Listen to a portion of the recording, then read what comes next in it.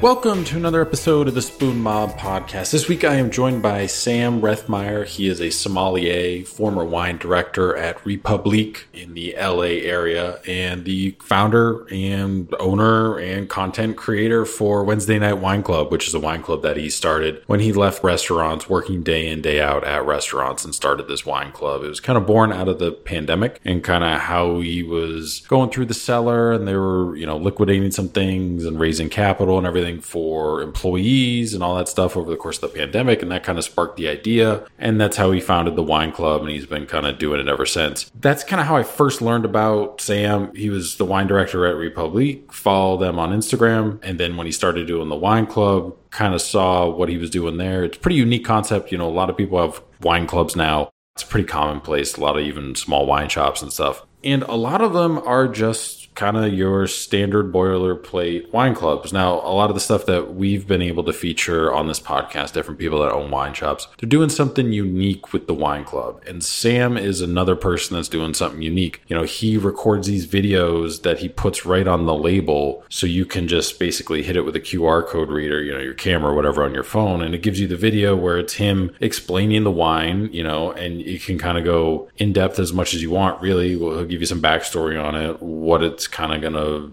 taste like, what you should expect, and it's kind of, you can take in as much as you want or as little as you want, depending. And it's really unique. Nobody's been doing that. It's not something that I've seen or encountered before. So I definitely wanted to have him on, just talk about his career. He spent a number of years kind of in the LA area, doing different things there, worked with Bobby Stuckey, who's a master sommelier, and now started this wine club and kind of is approaching it from a different angle. And that's something that we're super interested in. That's something that I'm super interested in. Not just the world of wine, but also people that are approaching things outside of the traditional box, which is definitely what Sam is doing. You can follow Sam on Instagram. His main personal account is just S Rethmeier, so SRETHMEIER. But then you can follow him at Wednesday Night Wine Club. So it's just at Wednesday Night Wine Club, all spelled out, no abbreviations, anything like that. And you can sign up, watch all the videos. There's a YouTube channel. You can sign up for the wine club too as well through either the link tree through his Instagram profile, or just, Google search Wednesday Night Wine Club too as well. And it'll take you to the website and everything where you can sign up. You can find the YouTube channel. All the videos are up on the YouTube channel that he's done for all the wines too as well. So if you're just trying to do some research on some wines and not sure where to start, what to get, something that's kind of priced and affordable, he's kind of got you covered there too as well, with a bunch of the videos that he's done, kind of recommendations too as well. You can follow us on Instagram at Spoon Mob. We're on all the other social medias, but again, mainly use Instagram. We drop stuff on TikTok the night before an episode comes out, just as a little preview thing. So you can follow us there too as well. You can check out our YouTube channel. All the episodes make their way over there. It's just at Spoon Mob on YouTube, and we have all the episodes there, or on any podcast platform you can follow or subscribe to the podcast. All the new episodes drop straight in your feed. We usually release episodes 1 a.m. Thursdays, East Coast time. Sometimes we run into some delays depending on how lengthy the episode is, or if there was a lot of editing for some reason, or just running behind because of life being busy. So sometimes they will drop later that morning, like at the 8 a.m., 9 a.m. range, worst case scenario. But they always drop Thursday mornings. We usually target 1 a.m. for the third shifters, but sometimes, like I said, we just hit some delays or just get kind of backlogged with some stuff, and it winds up dropping a few hours later. Not a big deal, but when you're subscribed or following our podcast on whatever platform that you use, the episode will just drop straight in your feed. You can go into the settings like an Apple Podcast and do auto downloads or not, or you can manually download it if you're on the go or whatever. That's kind of up to you and your personal preference there. I think it kind of defaults into the auto download setting. You have to turn that off, but that's all point of personal preference. But you can also check out our website, spoonmob.com. We have profiles, contact information for everybody that's been on the podcast, links to all the episodes. There's a master page that'll get you right to whatever episode that you're looking for. It's easier to scroll than going through one of the apps where you have to keep loading. As further and further you go down, the farther back that you go. We've been doing this for 3 years. We're coming up on 150 episodes, 150 people that have been on. A good chunk of those are first time guests. We've had some repeat guests on too as well. But yeah, we're getting close to kind of the 150 mark. So we're super excited as we get closer and closer to wrap out the end of the year too as well, with some more upcoming great guests. But that's kind of it for updates for this week. So without any further delay, here's my conversation with Sommelier Sam Rethmeier, who's the owner, founder, content creator, wine aficionado, wine nerd, all that stuff for Wednesday Night Wine Club, which is out in Los Angeles, California. Cool. Well, thanks again for coming on the podcast, taking some time out of your day there to jump on here and talk some wine and stuff. So I first kind of learned about you mainly when you kind of popped up over at Republic as the wine director, but then you started your own wine club, and that's got a pretty unique concept. It's pretty interesting. A lot to be said about different wine clubs and everything, and you're kind of approaching it from a different way. So I want to get into that with your Wednesday Night Wine Club and everything. But I always like to start at the beginning with everybody. With you, how did you kind of first get started with wine? Because I was doing a bunch of research. I mean, you were working in restaurants, but it wasn't until you wound up in Colorado that I think you really got interested in wine, right? I had been in the restaurant industry largely due to its easy income, and you're walking with cash tips. The first restaurant that I was at is a place called Old Spaghetti Factory, and that was in downtown Fullerton. And I also immediately grew to love the restaurant industry because I became friends with the bartenders. And if I walked with the bartenders after a shift at 18 years old wearing the uniform, I could get into the bar in the same parking lot across the street. And so while all my friends are going to house parties and whatever, I'm an 18-year-old kid and, hanging out in bars, and it felt I was suddenly included in this very adult world where it felt like all my idiot friends, are doing the same stuff they were doing in high school. So I started there, and it was in Colorado. I was married at the time, and we ended up finding out we were pregnant with our first. And so I called my dad and said, well, what do I do now?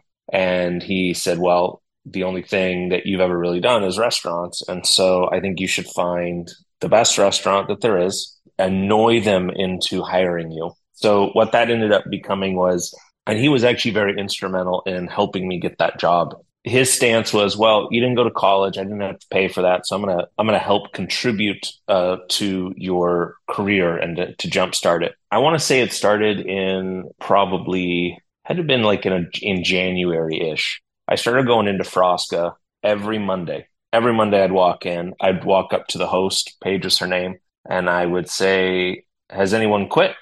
Did anyone get fired? Did anyone die? All right, I'll see you next week. And every time that I'd walk in, she would treat me, this was so distinct because it was very different to me at the time. Every time I walked in, she'd treat me like I was a guest. Hi, Sam, how are you? Never with the assumption that I was coming in to ask for a job. She just always treated me like I was coming in to get a gift card or make a reservation, whatever it was. So that was pretty remarkable. And after about 3 months of that, my dad came into town and we made a reservation. We were seated at what I learned later was the worst table in the restaurant. And of course, when you build a restaurant, you never anticipate or plan on that worst table, but you start to see like everyone hates sitting there for whatever reason. My dad dropped $1,400 on just the two of us. And this is 14, 15 years ago. So that was a sizable amount of money, right?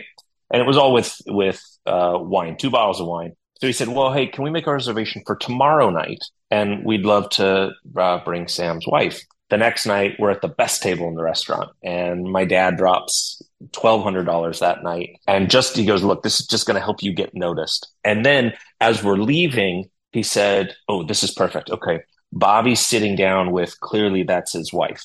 Okay, so here's what we're going to do. We're going to get up. I'm going to go to Bobby and start telling him how amazing this whole meal was, what a great time we had. You go around him and go to his wife and tell his wife how much you want a job here and how much you want to be exactly like Bobby Stuckey. And so that's what we did. And 2 days later, I finally got the call back in to come in, sit down, and kind of the rest is history. With that 3 months before your dad comes into town, you're going in there every Monday. Did you go anywhere else, or was it just this one place? That was the only place on the list for you?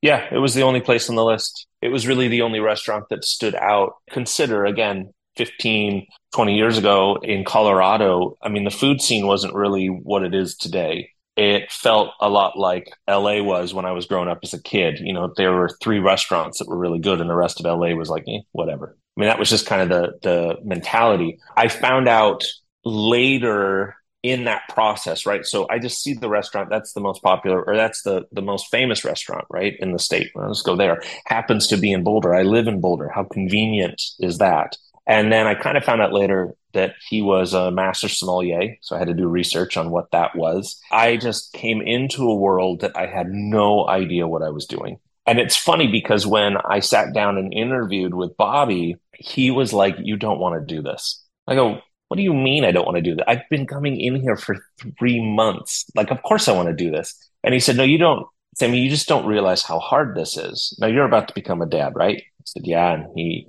yelled over to a server, and I have to do it the way that he did. He goes, "Jerry!" Guy's name is not Jerry. It's Jeremy. But he calls him Jerry because he's older. So it's a play on geriatric, right? So we just would, and everyone could like, "Jerry!" He'd get so angry. He goes, "Jerry, how much does your wife hate you?" And he's vacuuming. He looks up and goes, "A lot." And then just goes back to vacuuming. And, so I didn't realize, okay, how does that, no, you know what? I want to be like you. I want to be who you are. And he said, "Okay, I warned you." And for the 3 years that I worked for him would arguably be the three hardest years of my entire life. I go from being a new husband to a father. I am working in a restaurant that is easily 8 to 10 hours a day, every day that I work. I have a owner who isn't a chef owner pushing the restaurant. They were co-owners, Bobby Stuckey and Lachlan McKinnon Patterson. That was a novelty back then, that you would have a front of the house guy that was also an owner that was pushing this restaurant to this level of perfection that we'll never get there, but we never stop. But I didn't understand that. I was 25 years old. I thought I was hot shit because I'm a shithead 25-year-old, that really feels like he's going to improve upon the experience for guests at Frosca. The hubris. Oh my God. I'm dealing with all this on my personal life, suddenly going from 6 to 8 hour shifts to 8 to 10. And Bobby had this thing where you needed to not only know about the food, the cuisine of that region, which is Friuli Venezia Giulia, which at the time no one had ever heard of before. It was one of the only regions in Italy that when Bobby would take the staff to do these education trips, the joke was that they were the only American tourists visiting at the time. So an entire region, no one's ever heard of before. You have to not only know about that, but you have to be so on top of what's actually happening in Friuli that guests need to assume that you've been there several times, even if you haven't. So the research, the digging into the history. Bobby would host a wine class 50 weeks out of the year. And these were not mandatory. But oh my God, if you didn't hear about it for weeks afterwards that you didn't go. What was amazing, again, I started to realize it probably the last year that I was there, but how truly remarkable what they were doing was because he would open somewhere between $12,000 to $20,000 in wine just for the staff to try, just purely from an education standpoint. And nothing about it too was meant to sell the wine because he had a sommelier team. And the sommelier team would be so angry with you if you sold that bottle of wine because you didn't understand allocations and what was there. And we don't want to do a reprint and, all of that. It was just for our own edification and then for the betterment of the restaurant. Because when someone came in and said, "Oh my God, I love Amarone. I love Quintarelli." We'd had Quintarelli and we had a reference point to then talk about it. We knew the area that it was coming from. All this. This is a job. I am so combative with Bobby. And the first time that I have this, my dad was this great man, right? He was this great influence on my life, but I'd never had anyone outside of just my dad telling me what to do. And so suddenly I have this super strong male presence in my life. And I am such a shithead that I train 7 other people to do my job and then move on past me. Bobby just kept me in the lowest position in that restaurant, which ironically at the time was an expediter, which for anyone that's ever worked in a restaurant, an expediter is probably the most important position of making sure that the whole ship doesn't sink. So I was there for 7 months because Bobby would tell me to do something and I would turn around and be like, I don't think that's what we should do. Like, what's wrong with me that I have a master sommelier who has won a James Beard Award for Outstanding Wine Program for Thomas Keller, worked for Thomas Keller, has now been nominated again for a James Beard Award, and here I am, a 25-year-old kid, doesn't know anything, and I'm telling him what I think we should do different. And he was relentless in not letting me get away with anything. I mean, he would chase me down. He would like hunt for me. It was this incredibly stressful time because I felt really like I was suddenly going from being a kid into an adult in this high stakes environment with a man that, yeah, just he demanded perfection. And that was the only thing that he would allow. Up to that point, did you know anything about wine? Like, I mean, you grew up in California, obviously, the LA area, but did you have any knowledge of wine before you wound up there? My parents have these friends that are, a generation older from them, kind of mentor, definitely a mentor for my dad. And he found out one year that my parents were celebrating their anniversary, but funds were kind of tight, so they weren't going anywhere. His name's David D'Annunzio. David invites him and his wife Robin over to the house and says, "Look, we'll pick up some steaks, we'll pick up some filet.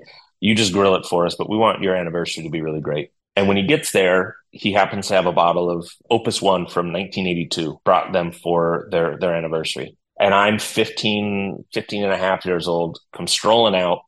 And David says, "Hey, Sam, do you want to try this?" I'd never tried wine before.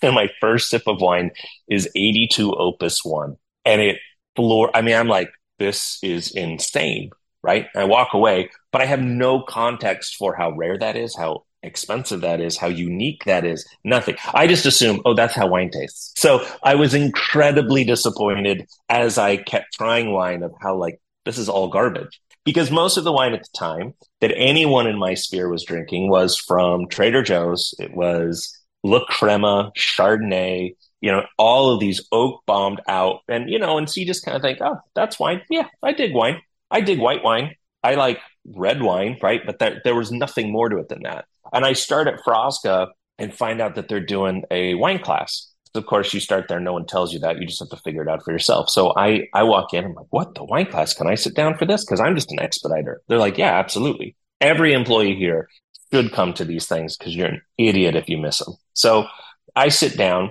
and they are tasting a Sangiovese. It's I want to say that it was Rosso di Montalcino or Brunello di Montalcino. It's one of those two. I'm smelling and listening, and somebody at one point says, "Oh yeah, and you get that tomato leaf quality." And I thought, green in a red wine, I've never heard that before. That's so weird to me that you would get green in a red wine. And I could not smell it. And it was 3 months later, I think, that there was another Sangiovese based wine, and I picked it up and was like, "You guys, I smell the tomato leaf," but you had to learn on the job, and you would come in assuming that you knew wine. And there was Bobby Stuckey, arguably, I think, one of the greatest master sommeliers to come out of that generation, if not ever, that was working the floor with us 5 to 6 nights a week, would orchestrate all these things. And look, that man is so wired into being a restaurateur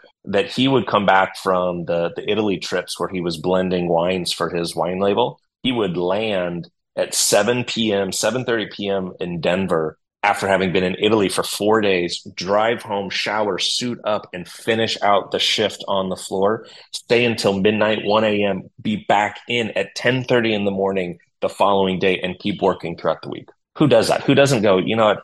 We just had that big work trip in Italy. I want to go home. I want to hang out with my wife. I want to take a couple of days to recover from jet lag, whatever. No, Bobby was back in that night and would crush it, would be one of the most hospitable people. I mean, it was incredible to be a part of that, and incredible to get to work with someone that's at that time just had the one restaurant and was there every day and wasn't pulled in all these different directions like you do the more famous you get as a restaurateur. Everything that I learned was because of that restaurant.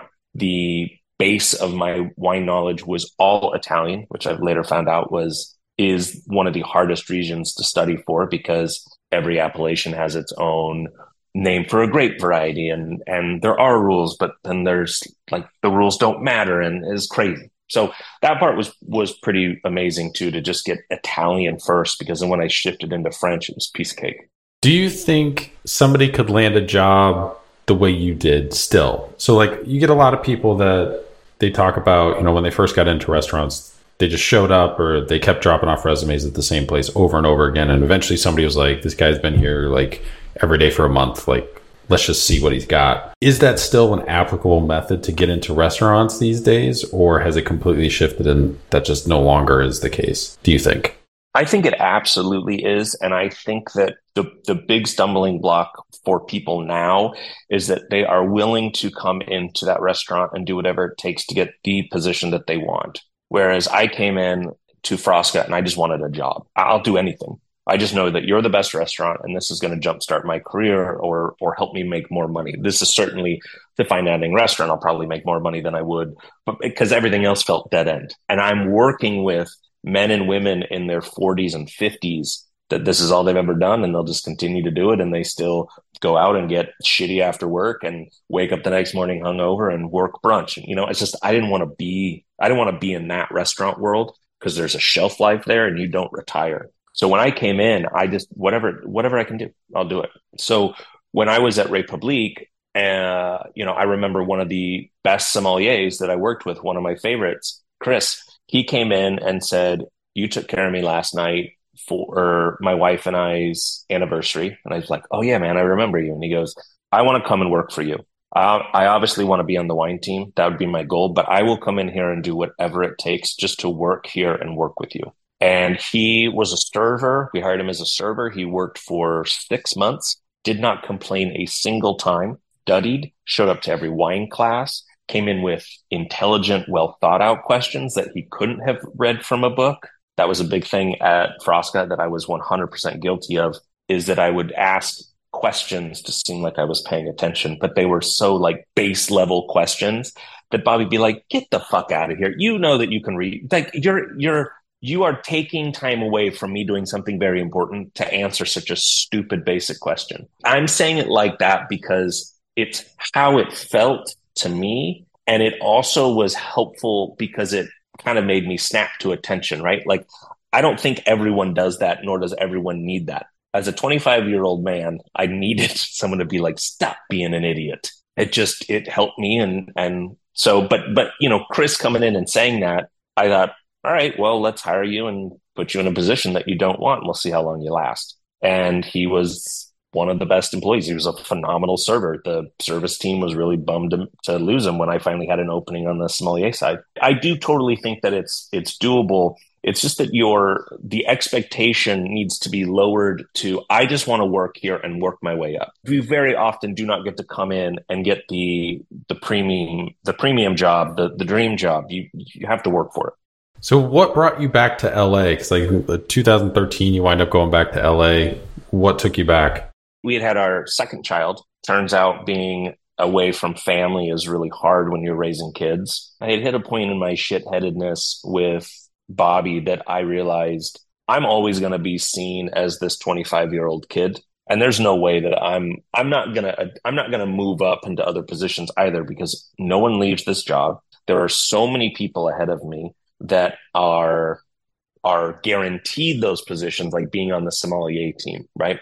And I think I just need to get out there and go somewhere else, like having this resume builder of Frosca at my back, go somewhere else, because I probably will get promoted into or get a higher position, right? But the issue is when you're at arguably the best restaurant in the state by like a large margin, if you leave and stay in the state, you're downgrading yourself. You're demoting yourself into a lesser restaurant. And it's not to say that there were anything wrong with those restaurants. It's not a dig on them.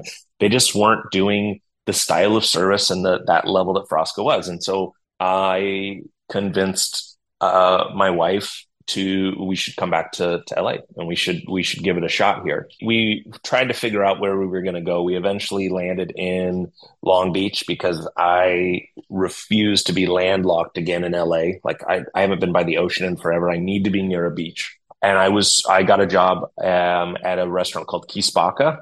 And this was Nancy Silverton's kind of meat temple restaurant, super tiny. At the time, I want to say that there were less than 20 tables and maybe 6 counter seats and open fire grilling. Nothing was ever put in a microwave. The smallest steak you could get was like 55 ounces. It was this wild place. And it was like, this is an it restaurant. I had never been in one of those before. I'd never had that experience, but where you were taking care of celebrities all the time. It was the hardest reservation to get in LA. And so that was like super cool. And you're working with Nancy Silverton, and David Rossoff was the managing director, partner, and he was phenomenal. It was a pretty special time. Chad Colby was the chef there, and you were part of something that was buzzy. You could feel the energy when you walked in the room.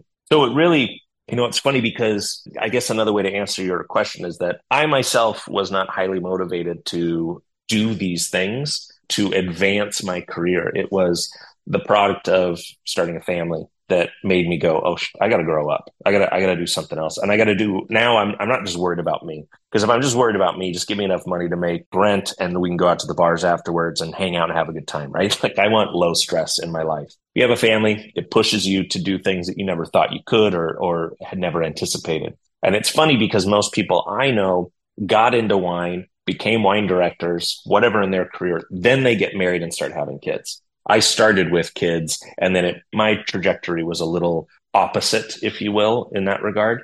But it was having my son that pushed us to LA.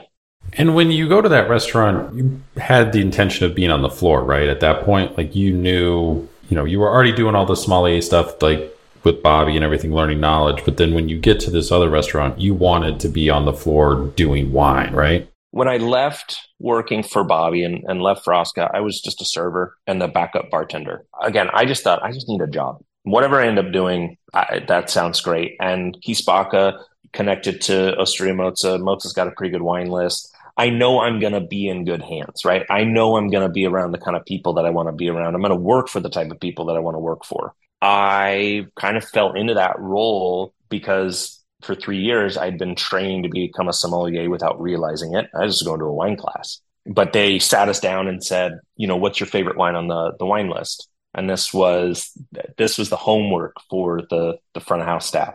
And they got to me, and I can't remember the name of the producer now off the top of my head, but it was a rosé, and it was intentionally made, right? Versus being bled off, the juice being bled off. And so I talked about, the differences between the two, and then the complexity in this and why I liked it, whatever. And I immediately got pulled out to the back alleyway and offered, hey, do you want to be the backup floor somm? Which there was unique too. You were a floor somm and you ran the counter seating. So you could actually be taking care of 6 people and have to open 5 bottles of wine for 5 different tables. So that was a pretty interesting learning curve. And yeah, just that was the start of me actually being on the floor. But I think, Stuckey was so instrumental in my approach to hospitality was radically different than anybody else because of Bobby. So Bobby doesn't lead with, I'm a master sommelier. He leads with, I'm a busboy. On the surface, that can sound kind of cheesy, right? Because it sounds like you're just, I'm really great, but I'm not going to admit it. And that couldn't be further from the truth. Bobby became a master sommelier because it would help him take better care of his guests. Being a sommelier in his restaurant was no more important than being a backwaiter. The backwaiters needed to know all the same information that the sommeliers needed to know. Sommeliers obviously lean a little bit way more into wine, but there was this huge entry level knowledge that you needed to have, and everyone had to have it. Bobby said one thing to us one time. We were getting out early, and we were all very excited because that never happened at Frosca. But oh my gosh, we might be out of here an hour and a half to 2 hours earlier than we normally do. Bobby let a regular, come in and sit down 10 minutes after we closed because his flight had been delayed. And I cannot tell you the degree of irritation, frustration from the entire staff. Like everyone hates Bobby right now. He noticed everyone moping and being bummed. And I mean, we were so close because it was so dead that the kitchen was walking out the door. And Bobby pulled them back in. They had to turn everything back on, start all over again to wait for this two-top to come in that showed up 10 minutes after we closed. And Bobby later chastised all of us. And he said, look, we are in the business of hospitality. and we take care of every guest until they're done. And so no one leaves fucking early. No one gets out here. We are not on our schedule. We are taking care of guests. I don't ever want to hear about any of you ever wanting to leave early again because there is no early. We're done when we're done.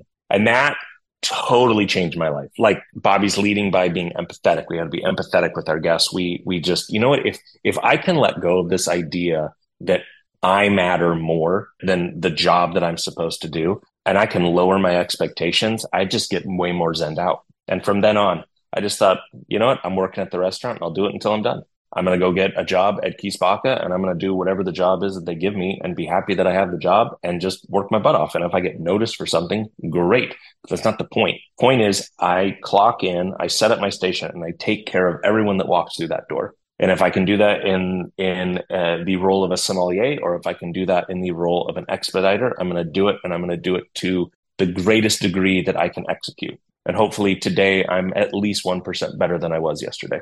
So from Kisbaka, you wind up getting a role as a general manager at Les Marchands. How did that happen? Was that something that you wanted to do? Like you wanted to move into kind of a management role, or? I didn't want to do that because being a manager is just, it's so hard. I didn't want it. I loved being in wine. So what happened is Les Marchands, the backstory there, Eric Railsback, Brian McClintock, two good friends up from San Francisco, come down to Santa Barbara and open up this wine bar. And the wine bar concept is very similar to what you encounter in Paris. Like any wine bar that you walk into, you can buy any bottle of wine to take with you. They serve small snacks. And it's also like a retail store. So it was this mashup of a bunch of different concepts. Railsback had heard through the grapevine that my wife at the time was very unhappy living in Long Beach because I had pulled her from Boulder, Colorado to Long Beach. Very stark contrast in locations. And for some reason at the time she said, you know, the only place I could see myself still being in California is Santa Barbara. I'm like, have you ever been to Santa Barbara? And she said, no, but I just feel like that's the place that is going to be the only thing I can do. Otherwise, taking the kids and I'm leaving. So I am lamenting this to a friend of mine. I don't know what I'm going to do. It gets back to Eric, and Eric says, hey, do you want a job? You come work up at Les Marchands. I will help you become an amazing floor somm wine director. I got this wild opportunity to run this wine bar. It felt like what I tasted in the first 6 months that I was there was more benchmark producers from France than I had ever had at Frosca in 3 years with the Master Sommelier owner. Klopp, Terry Allemond. I got to the point, and I just, it sounds absurd, but where it was like, oh man, can we not do Dongerville tonight? Like, can we open a different producer? I'm kind of bored with Dongerville. Like, we drank that much Dongerville that we're all like, oh, I mean, yeah, okay, fine, we'll do it. When you start to you're blinding like Clos de Duc and getting the vintage right. Like, you know that you're drinking a lot of Burgundy. We got tired of O2 Salon. Like, can we just open something different? It was wild. And so it was kind of this right place at the right time. And then Eric left. Brian was a master sommelier that his fame was because of the Somm documentary. But Brian was never a floor guy. Brian was really creative and very funny, but he'd never worked the floor as a sommelier, which was wild to me because you go from master sommelier Bobby Stuckey to master sommelier Brian McClintock, and they're not the same thing. They have the same knowledge, but they're not the same thing. That was a very wild realization to me. To his credit, Brian just started doing his own thing. He was not going to be defined by this as having to do A, B, and C, because that's just what you do, right? He had his own path. So once Eric left, it changed. And then they wouldn't give Brian Eric's partnership share in Les Marchands. And so Brian was like, well, screw you guys. I'm doing my own thing, which he's Viticol's very successful wine club. So then for the next 2 years, I got to watch a restaurant group struggle to make a concept work that just wasn't working. And that was pretty fascinating. I don't have anything negative to say about them because what I've come to realize is sometimes you just don't realize what's going on when you're in it. When you're in the middle of shit, everything just looks like shit. And it's very hard to be detached, right? And view it analytically. All these decisions were being made very emotionally. We would decide one day to do something and 2 days later completely change it. We would do a happy hour and then a week later we'd abandon it. You know, all like, oh my God. that was fascinating to see and watch this implosion while still, mind you, drinking some of the greatest wine ever made on earth. Every winemaker would stop by. People would come up from LA. They'd come down from San Francisco. It was this remarkable right time, right place. And I got to learn how to manage, but I later realized I didn't. They didn't have anyone that could mentor me. There was no one there to really train. It was just you figure it out, which was, was very Eric Railsback. My first shift there I was solo. He just left because he had to go to France. And the first person to walk in is a guest I still would take care of at Republique.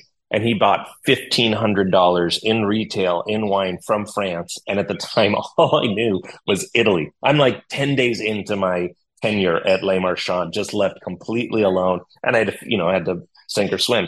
Yeah, that lasted for about 2.5 years. Then I kind of retreated into a restaurant up in Ojai to kind of lick my wounds and figure out what the next steps were going to be. I wanted to kind of be able to make some more mistakes and grow up a little bit more outside of any kind of limelight so that I could fuck it up and no one would remember. Was that Nocciola? Nocciola, yeah. Yeah, it's a great concept, super fun. The food was really good. Food was actually pretty remarkable. But it was, off the beaten path. I will say this, quickly became known as the best restaurant in Ojai because it was really good. The bar was very low. Because of that, all the celebrities would come in there. I took care of Robert Plant twice in that restaurant. Like, it was very cool. We had some very cool people that came through there. But the owner was also the chef and the maitre d', and he kind of did it all. Classic Italian style restaurant. And yeah, it was a period to kind of figure out what I had learned from Le Marchand, to lick my wounds, just to kind of center out and zen out. And then Republique happened. So with Nocciola, when you take over, because you're like the wine director there, did you do anything with the wine program, or was it like you were just chilling out? So you're like, yeah, it's established, I'll tweak it here or there. Or did you get really into it? Or I would try to get really into it, and but it's that area. No one was drinking wine like that. It's a neighborhood restaurant. You do have some wealthy people that come in. That felt like at the time everyone wanted big, bold, super Tuscan Napa Cab, Amarone. And I'm trying to, wax poetically about Piedmont and Tuscany. And it wasn't a wine destination. It wasn't somewhere that you went and did that. And I was okay with that. I'll be here. I'll tweak things if I feel that they need them. But I just wanted a break. I wanted to not be frustrated. I wanted not to be annoyed. I wanted to just, relax. So after this, isn't there a little stint where you're doing some wine selling for Veritas Imports in there? I was also working for Veritas part-time, kind of like sell when you can, sell what you can. If anyone out there is listening and they're on the sales side and they're just starting out, the greatest thing I figured out was every single buyer would see me if I brought champagne. I'd walk in and go, "Hey, I'm Sam. I work for this importer. I don't know if your wine director has time to meet with me." They don't.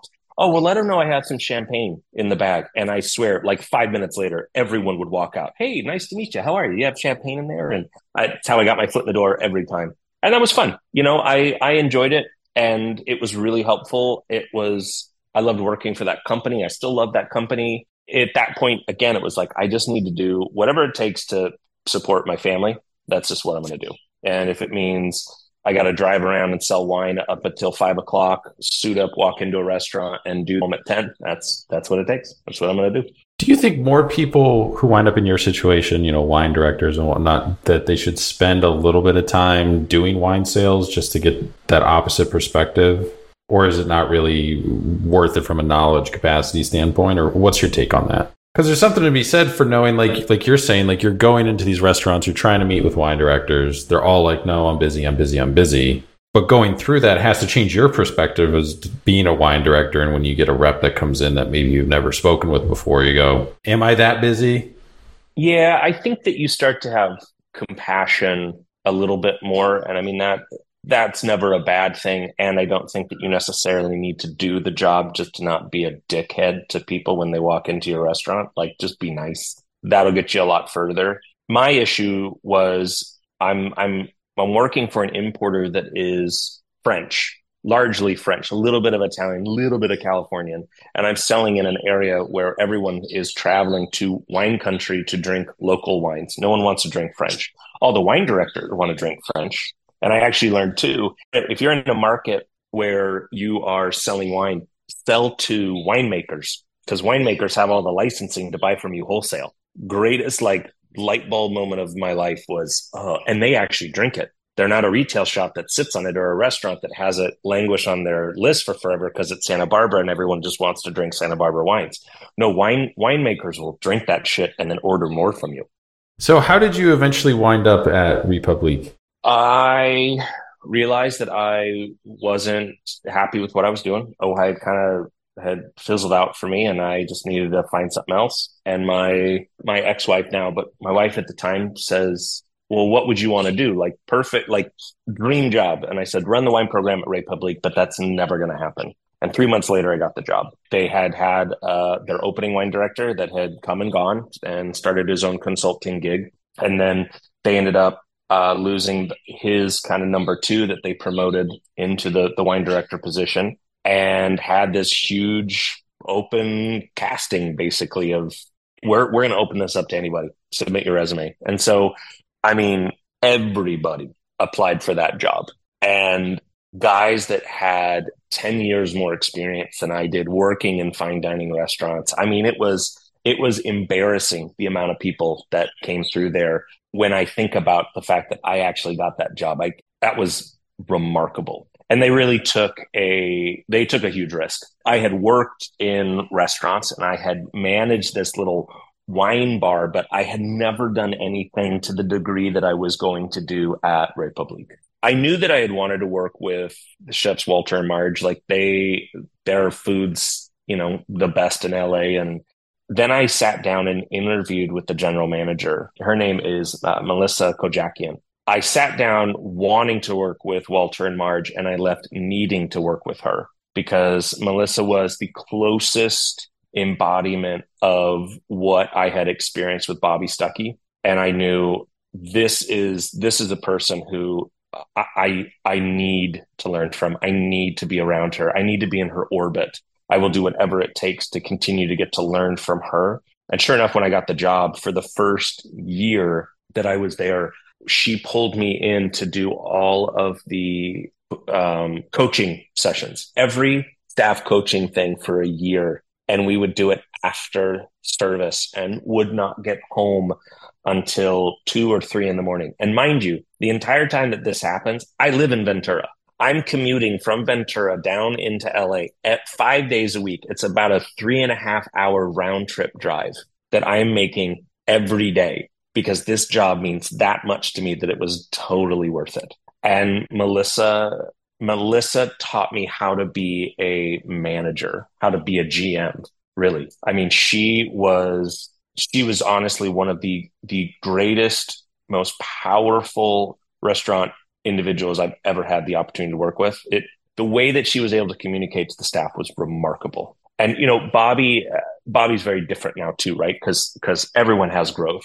At the time that I worked for Bobby was very focused on the front of the house. And sometimes it didn't feel like there was a lot of empathy for the people that worked for him. And that's changed. I've hung out with Bobby a couple of times. I've worked the floor with Bobby a couple of times at Frosca, and that's wildly different. But at the time, that was just the norm. We take care of the guests, but you didn't always feel like as an employee you were taken care of. Suddenly I start working for Melissa, and I am seeing this radical care to what the staff is doing and how we handle the staff, right? How we work the staff through problems that they have and all of that. So that coupled with Walter and Marge and basically them eventually getting to the point where I had carte blanche. As long as your costs are in line and your numbers are good, you can do whatever you want. I had an old school chef like Walter Mansky look at me one day and say, look, Sam, if the wine list is going to be the best wine list in the world, if it requires us increasing our inventory to $1 million,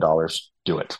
Just don't buy stupid stuff. But if we need to have $1 million wine list, you can have $1 million wine list.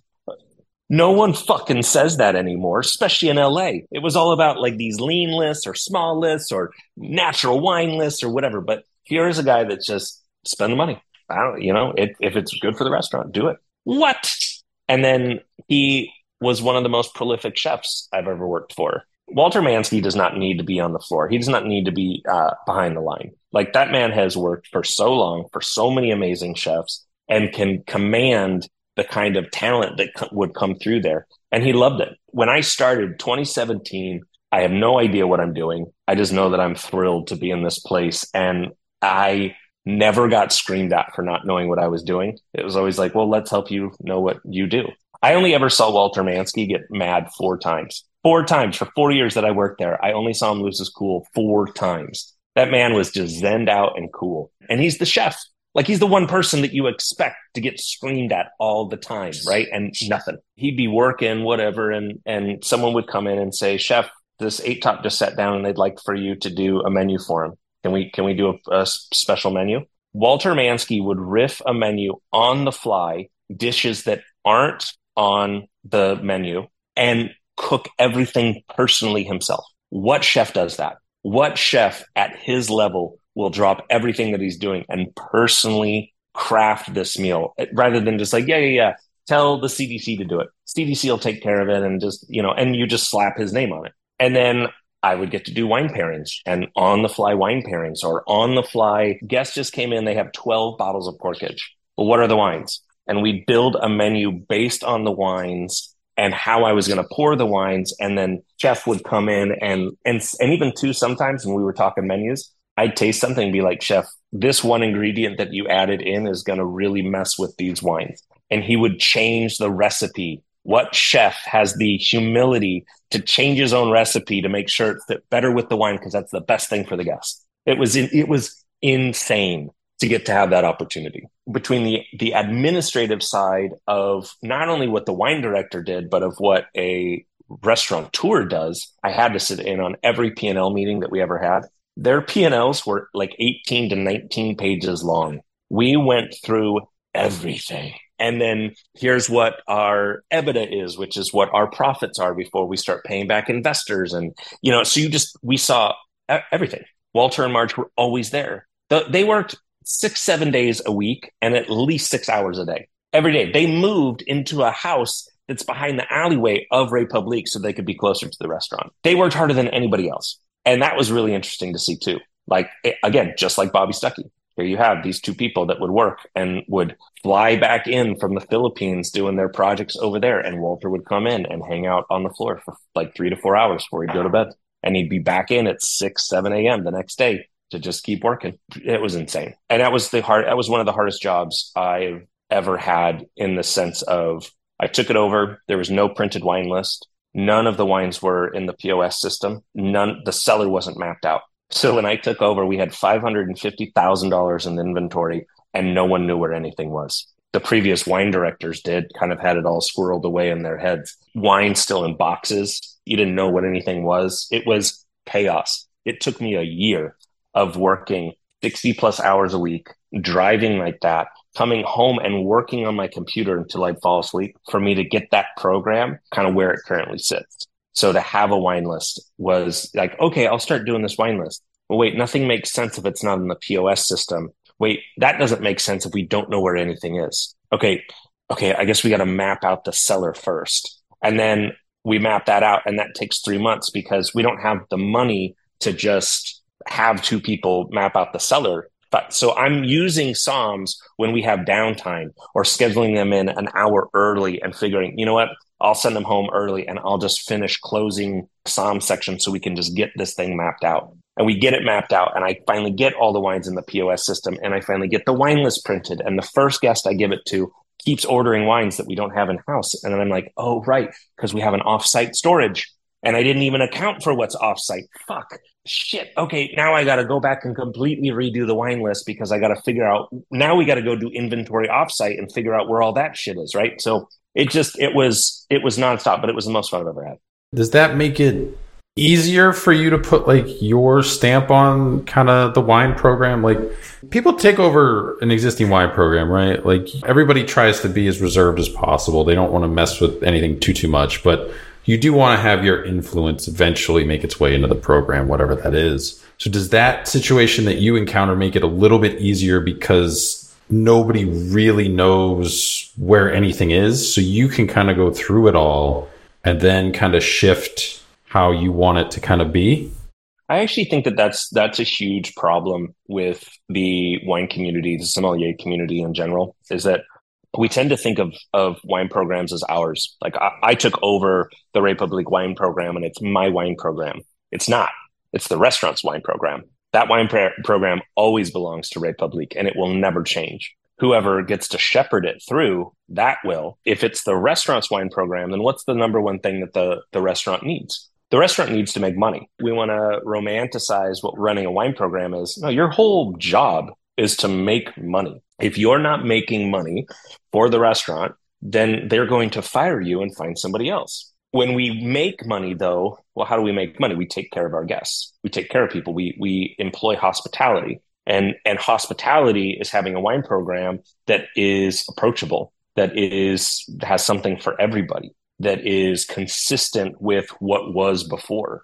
So we had a ton of Burgundy and Champagne when I put the list together, but we had 4 Bordeauxs. Well, that's a problem. And I would argue that saying, oh, you don't need any Bordeaux is a pretentious asshole thing to say because people like Bordeaux. And shouldn't we have things that people like? And the sommelier team that I took over when I was there, I said, we have to get this Central Coast Cabernet Sauvignon off the list and we got to put Bordeaux on. And they said, no, wait, no one drinks Bordeaux anymore. And I said, you guys are so wrong and I'm going to prove it to you.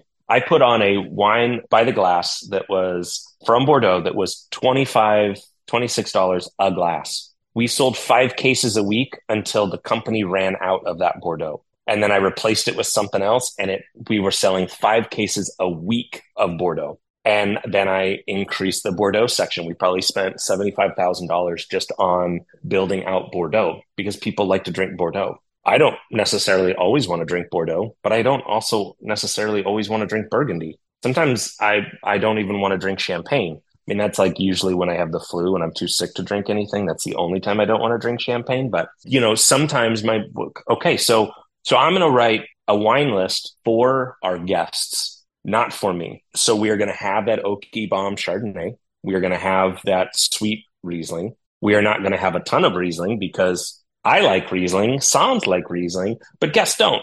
Guests, we try every time. Every time there's the new couple of years or couple of cycles of what's the new fad, and Riesling's back on the list, and it never takes off because Riesling's just really hard to get people into. I have plenty of friends that love wine, can appreciate Riesling, but never order it, never buy it. Why am I going to do this? I just come off as an asshole when I'm like going, oh, the only wines I have are the shit that I want to drink, right? You don't want to go back to that. You don't want to go to that friend's house that's like, yeah, I only drink shitty beer and that's the only thing you're allowed to drink, right? Like, well, I don't want that right now. So it even extended to, I had one year, 2019, I had the opportunity to go to Austria and Germany for 10 days. I think it was 10 days, all expenses paid trip, get to taste with all these fantastic producers. Or I could go to Bordeaux, and I fucking went to Bordeaux because that's where we made all of our money. It would behoove me to go somewhere that then I have zero application for that on the floor.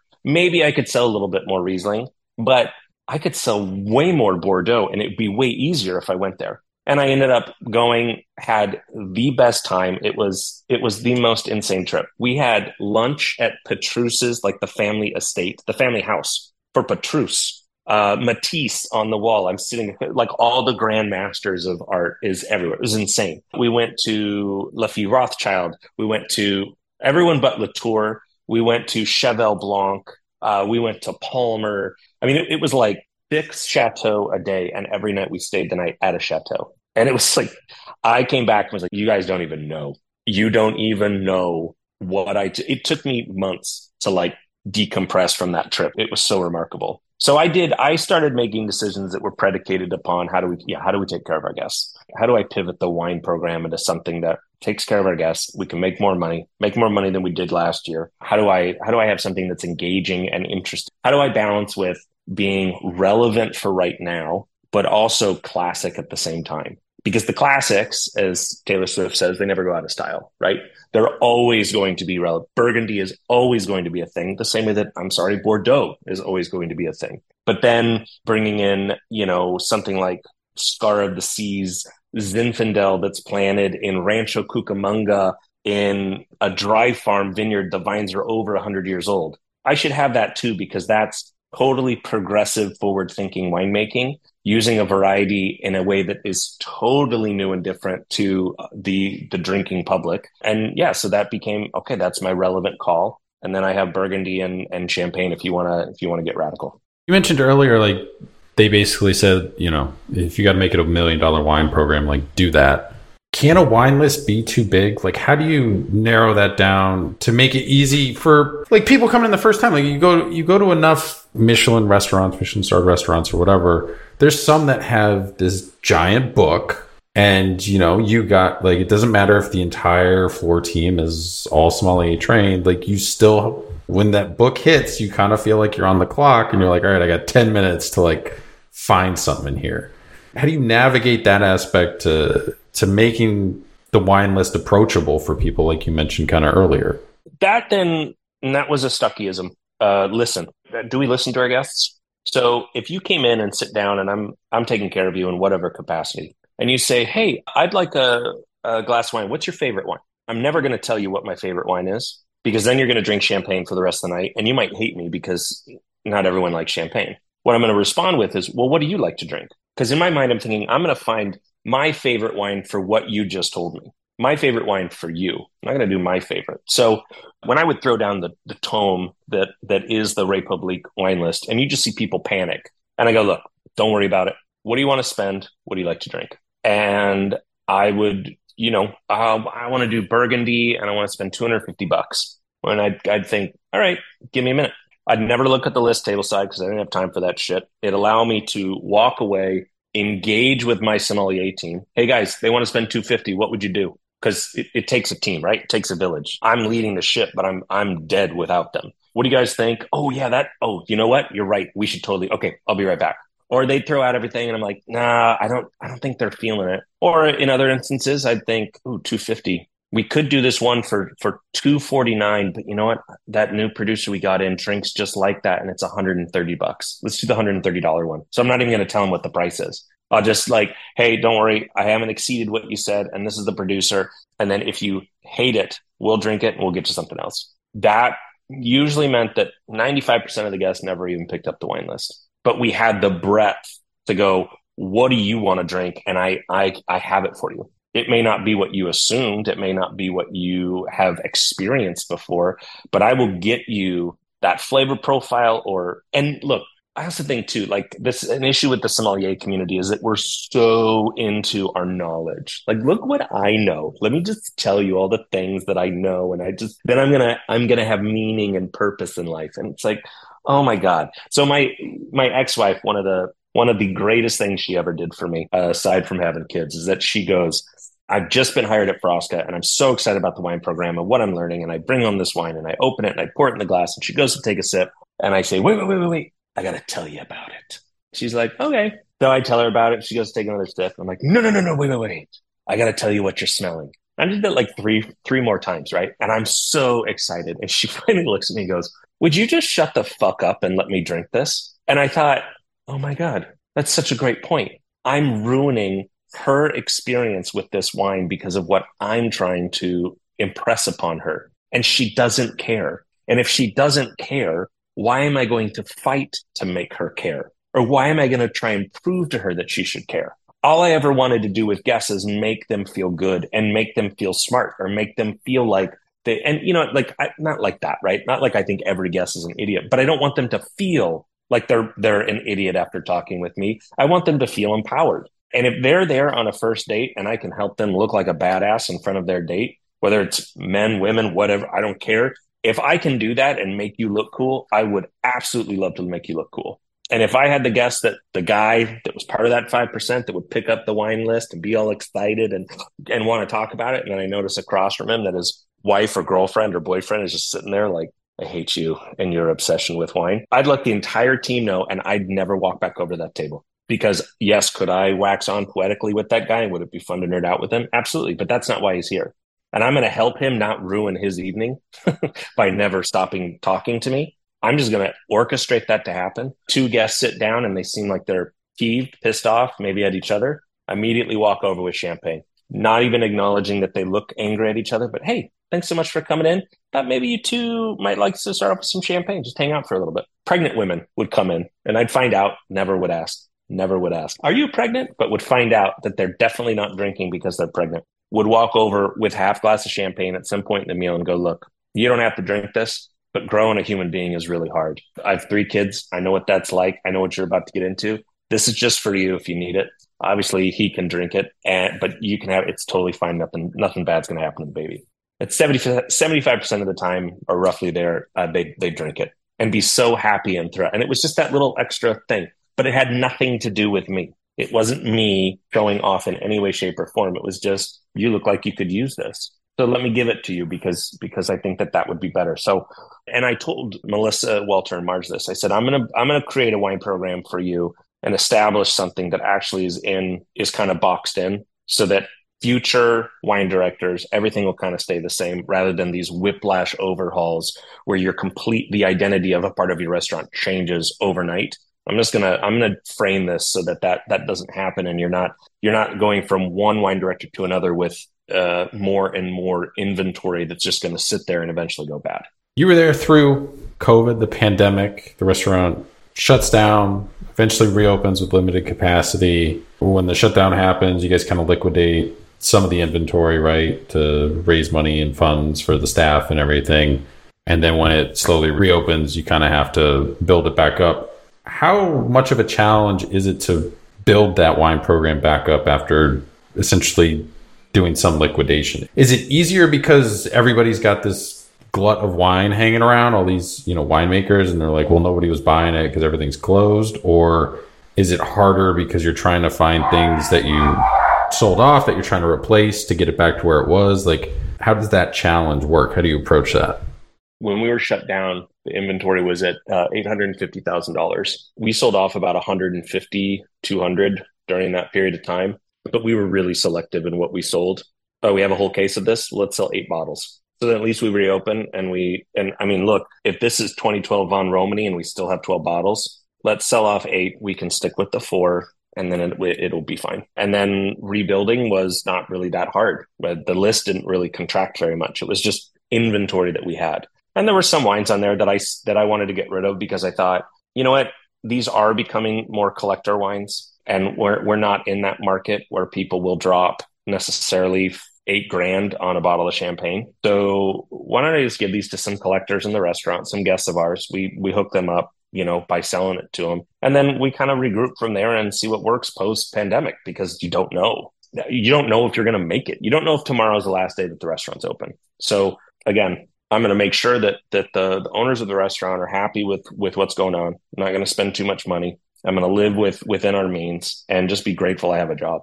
In 2020, we were talking about how that affected the restaurant Republique when you were there and everything, and how you guys kind of managed selling off some of the cellar and keeping funds alive for staff and rebuilding and everything. Also around that time, you launched your wine club, Wednesday Night Wine Club. So was that something you had the idea for a while? Was it born out of the pandemic? Like, where did that kind of inspiration come from? Why'd you do it? Yeah, so it was born. Yeah, it was really born out of the pandemic, the selling of the inventory. So I had very close friends had reached out and said, we'd like to give you, I think, $100, and we just pick out some fun stuff, and we'll have a friend come pick it up. And a few days later, she asked if she can FaceTime me and wants to know about the wines. And I launch into my kind of tableside sommelier manner. And I have a really hard time with most of my industry, because I think that we tend to approach wine either clinically, where we talk about how it's made in terms of oak aging or this warm harvest or whatever. There's not an emotional response, or it tends to feel like we pontificate about all this information that we know and how impressive we are because look at what I know. And then conversely, I think sommeliers are some of the most insecure people in the hospitality industry because everyone's worried that they're not like, do I like what everybody else likes? Is this okay that I don't like this? I decided to take this approach early on in my career where I would speak about wine as it pertains to the emotion that it pulls out of you. One of the things I very clearly remember saying to her is that this Pinot from the Jura was more like a high five, whereas this Chianti Classico was more like a hug. And that resonated with her. And so what I was trying to say is the Pinot Noir is going to be a little bit leaner and higher in acidity, whereas the Chianti Classico is a little bit fuller body. It's rounder and richer. When we say rounder, richer, I think that there can be kind of, it's a little subjective when you say those words. Whereas everyone understands what a high five is, everyone understands what a hug is. I've compared wines to being like holding someone's hand for the first time because you kind of get that like, because the acidity kind of, kicks in. I've talked about champagne kind of, certain champagnes being like, kissing someone for the first time. These are all relatable things. And I think if we start to talk about how wine makes us feel, I think that kind of gets back to the core of what wine is about, which is about this feeling, this interaction that you have with your guests. It's not this hollowed wine that everyone shut the fuck up and let's all think about it. Right. And I mentioned my ex-wife doing that. Like, would you just shut up and let me drink? It's like, yeah, that's so the point. And you go to Italy, you go to France, most of the wine they're drinking is around a meal and it's around an emotion. It's part of the fuller experience. It isn't the main point. So in doing that with her, all of a sudden this thing went off in my head, light bulb. And I thought, wonder if anyone's doing that in a wine club. And so I spent the next 48 hours looking at everyone's wine club and no one was doing videos to talk about the wine. And so I thought, yeah, okay, so there is a market for this. I think millennials are, my generation into Gen X, there's this odd relationship with wine. I think because of what our parents, the baby boomers and how it's different, right? So it's evolving. It's in this state of flux and converse or side by side with that. Then you had this proliferation of the idea of becoming a master sommelier and the celebrity that went around that. And then it was about how much can you learn? And I knew people that were studying that were really good at taking tests. They weren't that great at hospitality. And Danny Myers talks about that. It's, you're born with it or you're not. It's not something that you can train. You can train the mechanics. You can train the study. You can read. If you can retain information, you can be a sommelier. But how do you shift into the hospitality mode of how you make someone feel? That complicates the relationship with wine because it can be seen as very pretentious, or it can be seen as super complicated, or this like, oh, it's just another thing that I have to get into. Whereas if you know what a Pilsner tastes like, it's a Pilsner. And how often do you go into even a beer garden and go, hey, can I get that Pilsner? And the person pours it and goes, here you go. Did you know that the hops in this came from this place and then they did this and then no one did. It's just, here you go. Drink that and have fun. Come back and let me know if you need another one. Have a good time. So if beer can be held in that, which I find that's like pleasure right there. That's the enjoyment of the beverage in front of you. And if you want to know more, you can ask, but it doesn't add to the equation of enjoying a beer. And so while I do think that there's all this history behind wine, and I love reading about it, and I think it's fascinating, I also think sometimes that can get in the way of just enjoying what's in front of you. I wanted to start this wine club as a way to make wine really, really fun to drink and slightly irreverent. Yeah, I'd highlight a producer, but I'd highlight things that I think that are anecdotally fun. I wanted to do these videos so that you could watch it as you're about to drink the wine and be like, huh, okay, that's very interesting. I also wanted you to be able to watch the videos and think, ooh, we got that dinner party that I'm going to later this week.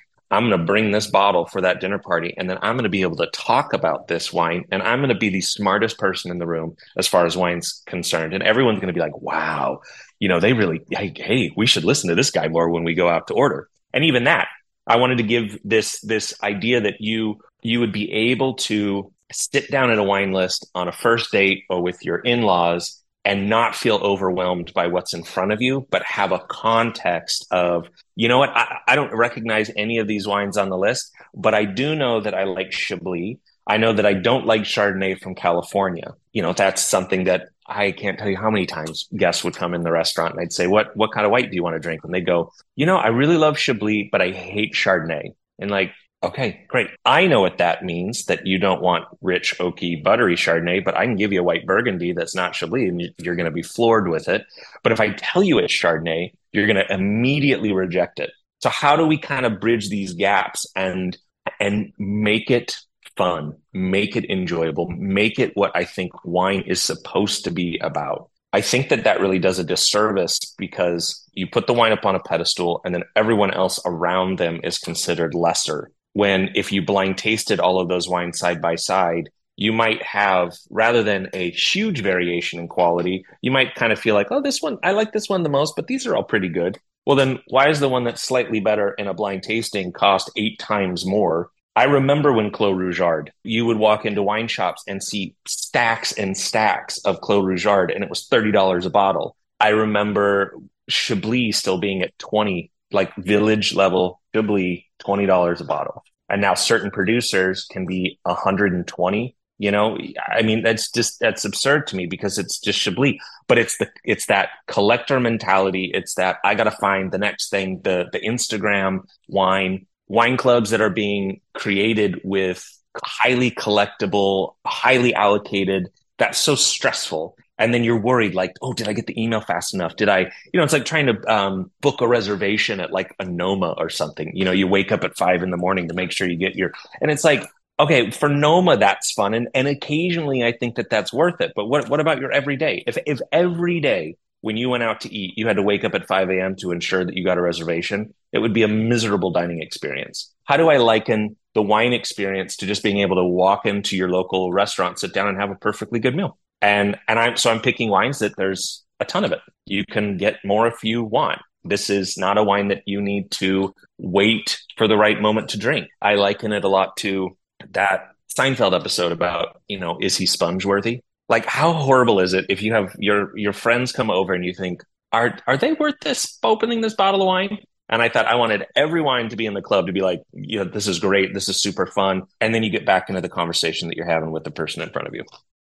There was a restaurant in New York when we were going there last. Their reservations are literally a week out. And I've looked into it and there's no reason, like it's not flexibility for vacation, blah, blah, blah. Like, no, it's just like, this doesn't open until next Monday from this Monday. And it's like, what? Like, you're in New York. Like, you can do at least a month. Like, what are we doing? Like, and it's kind of, I don't know, it's kind of weird. But yeah, I totally get your point with a lot of that being just kind of getting to this point where everything is collectible and everything is like this instant gratification thing where it's like, oh, great, I got that. What's the next thing? And it's not appreciating what the whole thing kind of is, essentially. Bigger version, bigger picture of it, where it's all just really narrow focused in the moment.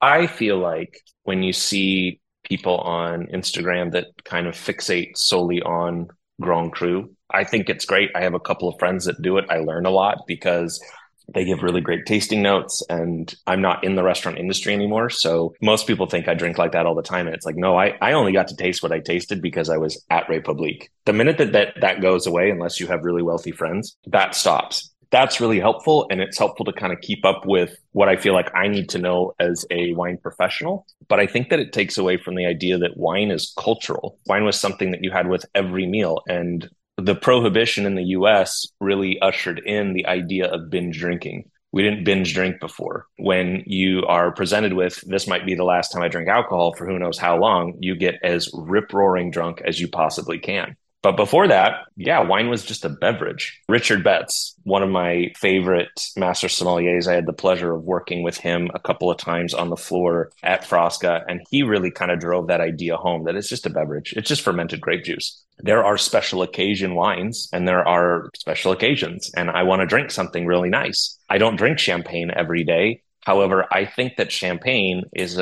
like an everyday beverage. I understand why it's expensive. When I go into a restaurant, I tend to think in that mentality of I've reserved money for a glass of bubbles to start, or you know what, I'm going to do a bottle of champagne because I know that champagne actually pairs with everything, and I would rather drink champagne through the entire meal than any other wine. So how do we get back into the cultural, the enjoyment, the fun, and then getting to kind of expand your horizons? Most recently in the club, I had to kind of pause because the weather's just been so hot. It's so hot right now. I drove from my house in Ventura down to LA the other day, and it got up to 100 degrees during that like commute, and then to come back, and it was still 100 degrees. And then I had to go up to Santa Barbara, and in Ventura it was 72 degrees, but when I got up to Santa Barbara, for some reason it was 85. Anyways, it's an October thing, so I've had to pause a lot for the summer, but I picked a Vino Verde. Vino Verde doesn't have the reputation that like Sauvignon Blanc does, but I like Vino Verde over Sauvignon Blanc, and I think that like trying to expose people to like, yeah, you would have never thought to try this before, but here you go. And then I was tasted the other day on a Gros Manseng, Petit Manseng, not from the Jurançon, but from an appellation I'd never heard of before. And when I tasted it, the first thing I thought was, oh, this is authentic bistro wine. And then I thought, ooh, this is perfect for the wine club. Like, this is exactly what I want, because a bistro wine is where, you get it in the shitty wine glass that is not great for swirling. It's just great for drinking, and it's enjoyable, and it's cold, and it's, delicious. And then going, hey, these are two weird grape varieties. And if you see them on a wine list, you should check them out, because I think this is a better alternative to a Sauvignon Blanc. And Sauvignon Blanc has become so homogenous. And if I'm going to drink Chablis, the only Chablis that I tend to love and think, wow, that's really good, is all grown on Kimmeridgian soil, which is the most expensive of Sancerre. And you're spending $250, $300 a bottle. And it's like, well, right, okay, so we made a fetish out of that. I can't afford to do that anymore. So what's the next thing? Where's the next place that I can go to get that same level of enjoyment? And for me, Petit Manseng, the Jurançon, is that happy place. And then reds, I try to kind of focus outside of, again, that Cabernet, Pinot Noir, Syrah, like all the comfortable reds, and how do we go into something that is, a little bit off the beaten path? Or how do I show you a delicate Syrah versus feeling like you always need these big burly, but you can get delicate Syrah? What if it's a carbonically macerated Cabernet Sauvignon? That's interesting. You don't see it a lot, but like all of the facets of grapes, and that they don't just have to fit into one box. Because I think sometimes we look at wine as being black and white, but rather it's a kaleidoscope of colors. And I think it's that way, again, because we don't have the culture instilled into us as Americans. We binge drink. If you go to Italy and France, that binge drinking mentality is actually starting to seep into the culture. That was never the norm. You'd go there and wine was just a normal part of every meal, but you didn't drink in excess. That Western American idea is slowly, Europe is changing. I mean, even the fact that supermarkets are now invading France, people are loving them. Your butchers are going away. Your cheesemongers are going, right? And it's a destruction of culture. And then ironically, so that's an American idea. America is now going back into the artisanal shop. I want to go to the meat, the butcher. I want to go to the baker. I want to go to the cheese thing. I want to go to the independent wine shop. It's very weird how that, spirals like that. So wine doesn't need to be so fucking stuffy. It doesn't need to be opened up with gloved hands in the cradle and the thing. I mean, if you want that ballet, if I'm going to go to the ballet, I'll go 2 times a year, but I don't want to go every day. With the videos that you do, is there a certain length that you cap yourself on, or is it you just want to get whatever information in on that wine, and if it winds up being 7 minutes instead of 5, that's fine? Ray, that is the stress point of every video that I go into, and I like agonize over it, and I will get so stressed out. I'll have like Monday set aside, like I'm going to film today, and I won't be able to film until Friday. I so shift into perfectionist mode that it is crippling. I worry about the background. Like even now we're on this video and I'm like, I hate this background, but I don't have anywhere else in the house that I really love the background, but it like drives me up a wall. And so the first couple of videos that I did, I had to learn how to speak differently because I said a lot, which what I recognized is when I said a lot, it meant that I hadn't rehearsed what I was going to say. So then I'd have to do 6 or 7 takes of the video before the ums would leave because I had a clear and concise way to talk about it. My videos aren't scripted. I have points that I know that I want to hit, but it's not scripted. So then you're kind of riffing, which is what I would do table side.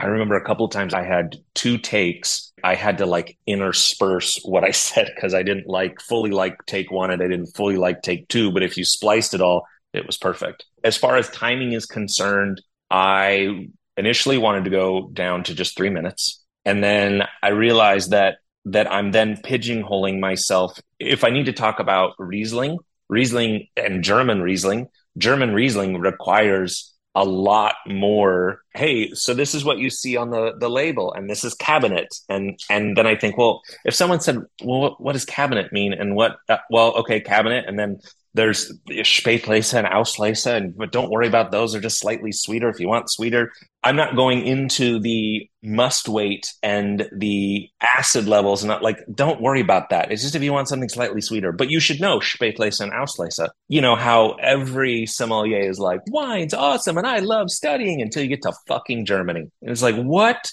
the hell? This is the one of the most confusing appellation law systems. All of the words, nothing makes sense. Riesling videos tend to be a bit longer because I just feel like that's necessary. And I'm not trying to weigh you down with must wait and all that. I'm just trying to give you how to read a German Riesling label. And now that's a video reference that if you're sitting in a restaurant and you're like, what is that? Oh, I can watch this video real quick. Scrub to where Sam's talking about okay, perfect. If you want to talk to the sommelier about it, you can. If you want to impress your date, you totally have the way to do it while they get up to go to the bathroom real quick and just look at, I try just to do one take, like watch it back, see what I like. If there's any fat that I can trim, I might do a second take. I might do 8 takes, which is always difficult because by the 8th take, I'm pretty hammered. And it's like, then I think, why do I keep tasting the wine? I do it to myself every single time. I'm like, well, I don't need to keep tasting this, but I do. And then going back and like, okay, I got to splice a couple of these images. Then I'm realizing that in this scene, the bottle's full. And then the next scene, it's like almost empty. Then I'm like, that's really funny. So I'm just going to keep that in there, and what are like those little, I call them Easter eggs. Like if I keep an Easter egg in there and I go, I wonder how many people are going to be like, what, is that bottle empty? Is he kind of drunk right now? No one's doing that. I can't remember his name, but somebody else said, oh, there was a wine shop owner that actually used to do that. He would do these videos, but I found him and I watched the videos and I was like, I'm interested in this, but I'm also like, oh my God, this is so boring. It's so tedious. And he's like kind of monotone and he's not making jokes. And like, if I can make sexually suggestive jokes in my videos, I'm like, yes, like I like crushed something right there because it's funny. There's one of the muscadets that I featured is more in the natural low intervention style. And because of the label and the label is 2 oyster shells kind of at an angle with hands around them. I'm like, yeah, that's also referencing grabbing boobs. And like, let's talk about that for a minute. These are ridiculous labels and that's pretty funny. You're going to remember the wine more because of something silly like that than if I talk to you about the must wait and the acid levels in this Riesling that you're about to consume. With the wines and the wine club, like, is there a point where you'll get to where that wine you previously featured, you won't feature anymore, even in the next year or whatever? And if so, would you take that video of a wine that you're no longer going to include in the club and put it all in one place, like on a YouTube channel or a TikTok account or something? Like, is that something that you're considering doing? Yeah, so actually everything is on the YouTube channel now as well as Instagram. I kind of post to both. You just kind of get a wider audience, but also all that going through the analytics of trying to get that shit out there and promoted, it's so incredibly disheartening. And I've had to this is in the universe's hands as to whether or not it's going to do well, or I can't stress about that. My mental health has taken a beating over the summer, which it was very convenient that I didn't have to ship out wine during the summer because when you're depressed and then talking about wine, it's like no one wants that fucking wine. It's like, geez, and then then I'm just like, like Sam has a drinking problem now. I just have to make it as light and fun as I possibly can. I made a decision early on that I didn't necessarily need to feature the same producer year over year, because I think that then adds to the thing that I'm trying to combat, which is, oh, this one producer is superior to all these other producers. It's like, no, this is another example of how good Syrah can be. This is another example of a great Chardonnay. I found this Burgundy producer that I could sell for $25, a Bourgogne Blanc for $25. I was like, are you kidding me? Yeah, I'll take it. And then I want to talk about like, how amazing is that? And this is Chardonnay. And some of you are going to be like, gross, I'm never drinking this. I don't know how quickly people are drinking the wine. And maybe you forget that you even have it. You know, if you've got kind of one of those glass cellars and you just like, well, I'm not drinking tonight, you put it away and then you forget that it's there. Yeah, I want people to be able to come back and reference it. If they think, oh man, I'm on a Syrah kick right now, just find all the videos on Syrah to try and geek out more on Syrah if that's something that happens to be interesting to you in the moment. All the videos will be archived and available, you know, in perpetuity.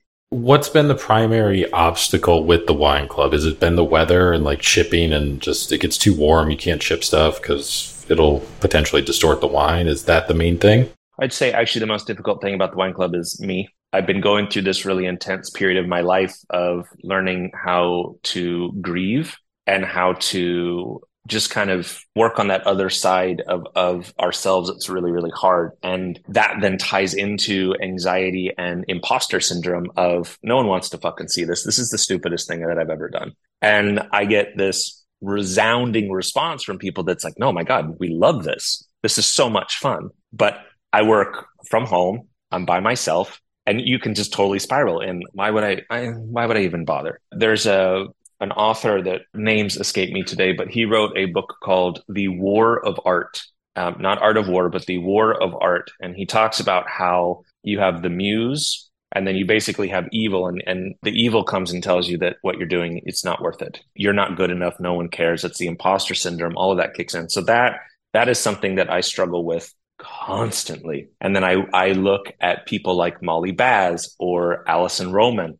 and I am totally inspired by their videos and what they do. And I think, how do you make it look so effortless? And you let mistakes happen, you know, whatever. And I agonize over all of that stuff. And I get so in my head. That to me is the biggest thing, is just me as a person. And I had a very close friend of mine. They own a record label, and he is a Emmy nominated and has won Emmys for music that he's written for daytime television. So they manage artists and all of that. And I helped them out at an event that they did with the wine club. And at the end, I looked at my friend Jen and I said, you know, after that presentation, I know that I need to go talk to everybody up there, but I just, like, I'm kind of spent and I like doing what I just did, but that's a little bit harder. And she laughed and she said, well, yeah, that's artists, musical artists. They get up there and can totally perform in front of 10,000 people. But after the show, they want to go and hibernate and be by themselves and, you know, just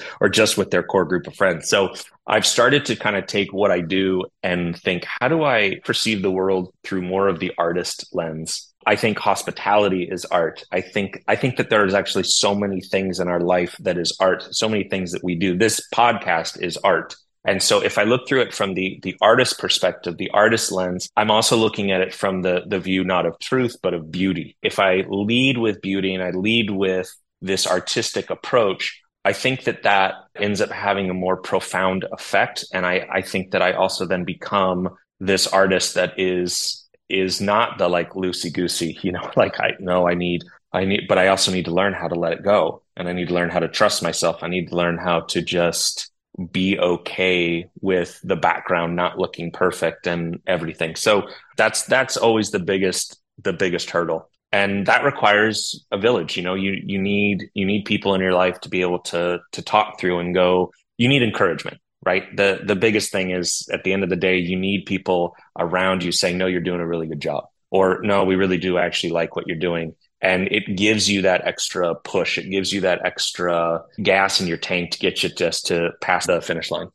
Is a wine club the best way to get wine now in 2023? Because your grocery stores, they're going to have stuff, but they're not necessarily going to have everything. You can order it from giant distribution people, whatever they're, you know, all the big names and stuff like that, interstate commerce, all that stuff. It gets pricey, especially with shipping and controlling and everything. Is that kind of the best way to get interesting wines that you're probably not going to find locally and that could be too expensive to ship if you're going through, a big group or something like that. Because they might not highlight those things that you're kind of looking for you could find in a more curated, individualized wine club. No, no, no. I think that that's a great question. I mean, I'll use LA as an example. I think the wine scene in LA has kind of become a caricature of itself because we're maybe in that post caricaturizing of itself. But the natural wine scene is so absurd. It's weird because if you're in LA, the east side is where all the natural wine is. If you go to the west side, it's more like Rombauer level Chardonnays and bigger, rounder. And then if you're in the middle, it's kind of a hodgepodge. And I think that's where everyone starts doing the ego driven wine list. What we should be doing is providing delicious wine at various price points and taking care of people. So I think that if you're in a major market like LA, it's like you walk into a wine shop and you realize, oh, everything in here is natural. I don't want natural. I walk into a restaurant and every wine is natural. And I'm like, ugh, I don't want kombucha right now.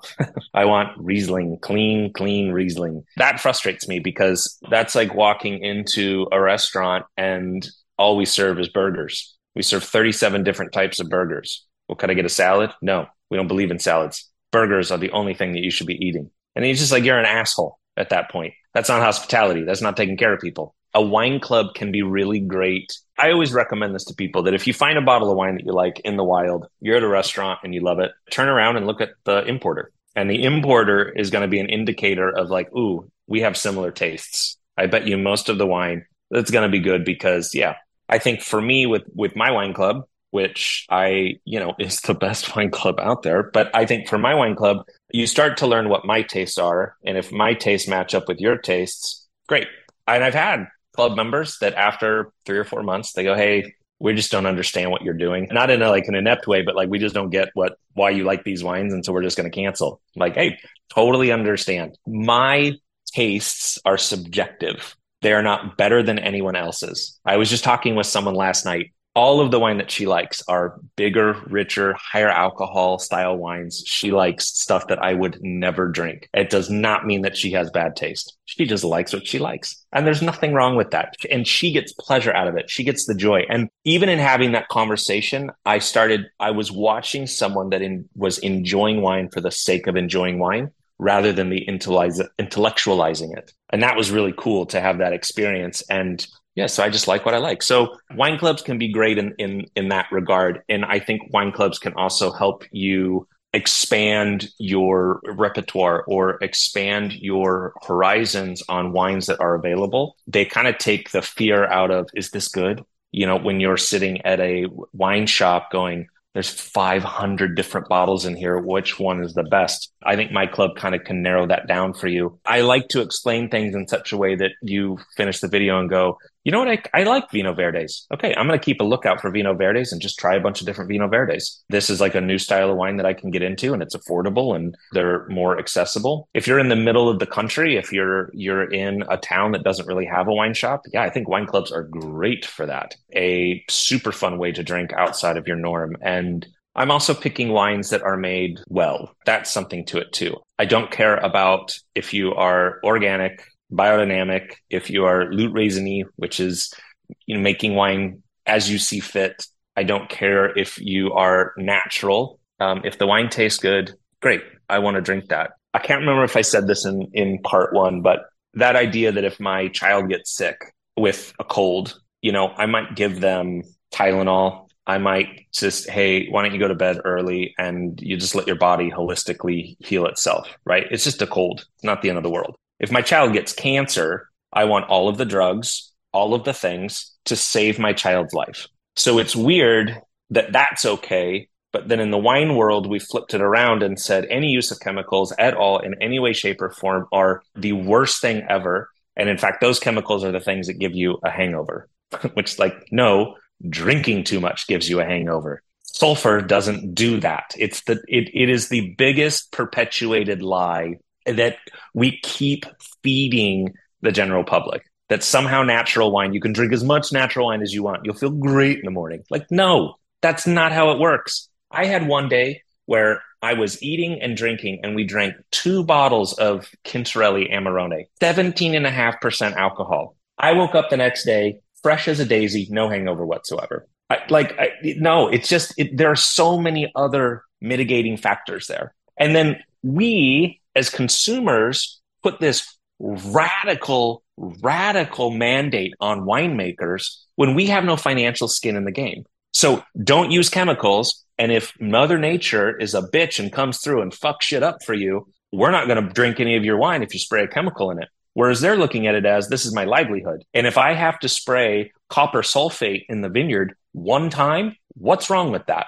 We do it to ourselves. And all the people that are drinking natural wine, it's like, oh, so you only eat food that has no pesticides or anything? That's almost impossible. And, it's like vegans that are like, oh, yeah, I'm a vegan, but I also drink all this kinds of wine. And it's like, a lot of wine is not vegan. And no one ever thinks to ask that question. When I was in Bordeaux a couple of years back, I went on this absurd trip, and it fundamentally changed my mind about wine. It took me months to fully wrap my head around what I experienced because it was so incredible. And I totally fell in love with that region. It's changing, but I feel like with my age group, it's one of the most maligned wine making regions in the world right now. I love Bordeaux. And I tasted some of the greatest wine of my life there that was so heavily like scrutinized, and they've got like beakers and there's these huge, we went to Chateau Margaux. That was stunning and mind-blowing. And the amount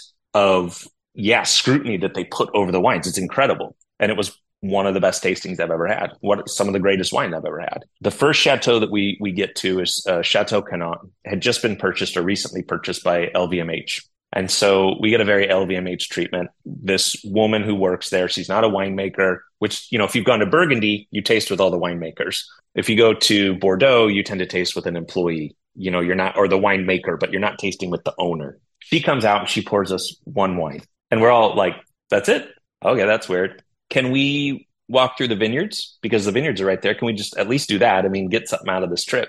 And she said, no, I think that they just sprayed copper sulfate in the vineyard. And I go, well, what's wrong with that? That's organic agriculture right there. That's organic viticulture. I mean, it's totally permissible and organic. Why can't we walk through the vineyards? And she said, oh, well, because it could kill you. We usually wait about 3 to 4 days in between sprays before you can walk the vineyards because you can inhale stuff and it make you sick and kill you. And I'm like, but that's organic. Why would we call something organic when we can use a chemical to spray could kill you? Which then what are we killing in the vineyard when that happens? And I've had a few other people that are like, that's not true. But if that's not true, then every time that I saw tractors spraying copper sulfate in the vineyards in Bordeaux, why are they all wearing hazmat suits? That doesn't make any sense. And I would spit like, hey, is that pesticide or is that copper sulfate? And they're like, no, that's the copper sulfate. And then on top of that, the word copper, well, that's a heavy metal.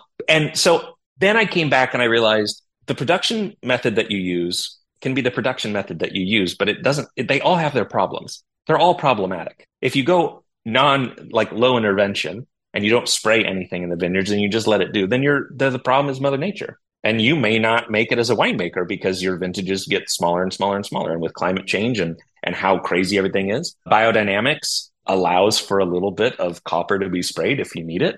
And we just embrace organic and biodynamic, but do we ask questions? And so when I came back from that Bordeaux trip, this line kept going around and around in my head, which is, we're consumers without conviction. If I tell you that you should drink natural wine, we just go, well, that's superior to all the other wines. But why? We haven't dug through. That really bothers me. And as you can tell, I'm on a soapbox talking about that. That's one of my biggest pet peeves. We make winemakers jump through hoops for us. We're just consuming it. We're not making it. Why does it matter? Why does it matter if they added a little bit of sulfur right at bottling? And there was a wine director in LA who told a rep friend of mine, had a list of the 10 most important things that she looks for in wines that she's bringing into the restaurant. And the taste was number 10. It was the last thing she considered in every wine that she brought into her restaurant. That's just, it's so fucking stupid. So you mentioned earlier people going through the exam process and everything. You yourself went through it. You passed the advanced exam. Nope. I went through the certification process really because I thought, well, this is not going to hurt me. And at the time, it kind of felt like being certified meant something. Now I feel like if you're a certified sommelier, it's like bragging that you have a bachelor's degree. Like nobody cares.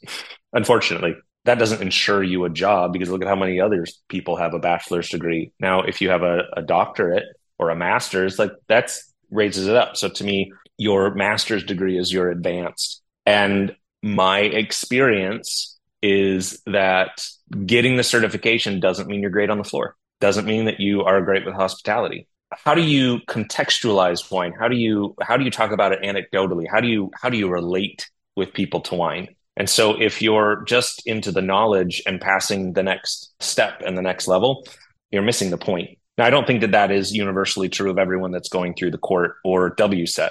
I just think that sometimes that piece of it, I wish that part of the court required that if you were going to become a master sommelier, you had to like intern with and work for a restaurant for a master sommelier for a year. That would be amazing. The only problem is that in one of the most ironic twists, when you become a master sommelier, you leave the floor. Bobby Stuckey and Yoon Han, I think, are the only two master sommeliers who consistently work the floor anymore, like all the time. You have, Bobby owns Frasca and Tavernetta and Sunday Vinyl and all of that, but he works the floor. Yoon Han works the floor. I don't have an issue with any of these master sommeliers that get off the floor, but I do think that isn't the whole point of becoming a master sommelier is, like Bobby said, this is just a better way for me to take care of my guests. But then we use it as a ripcord to get out of the industry because you can make a shitload more money being a brand ambassador for Krug or, doing all these other things. But I wish that there was some kind of requirement that, yeah, you had to learn hospitality,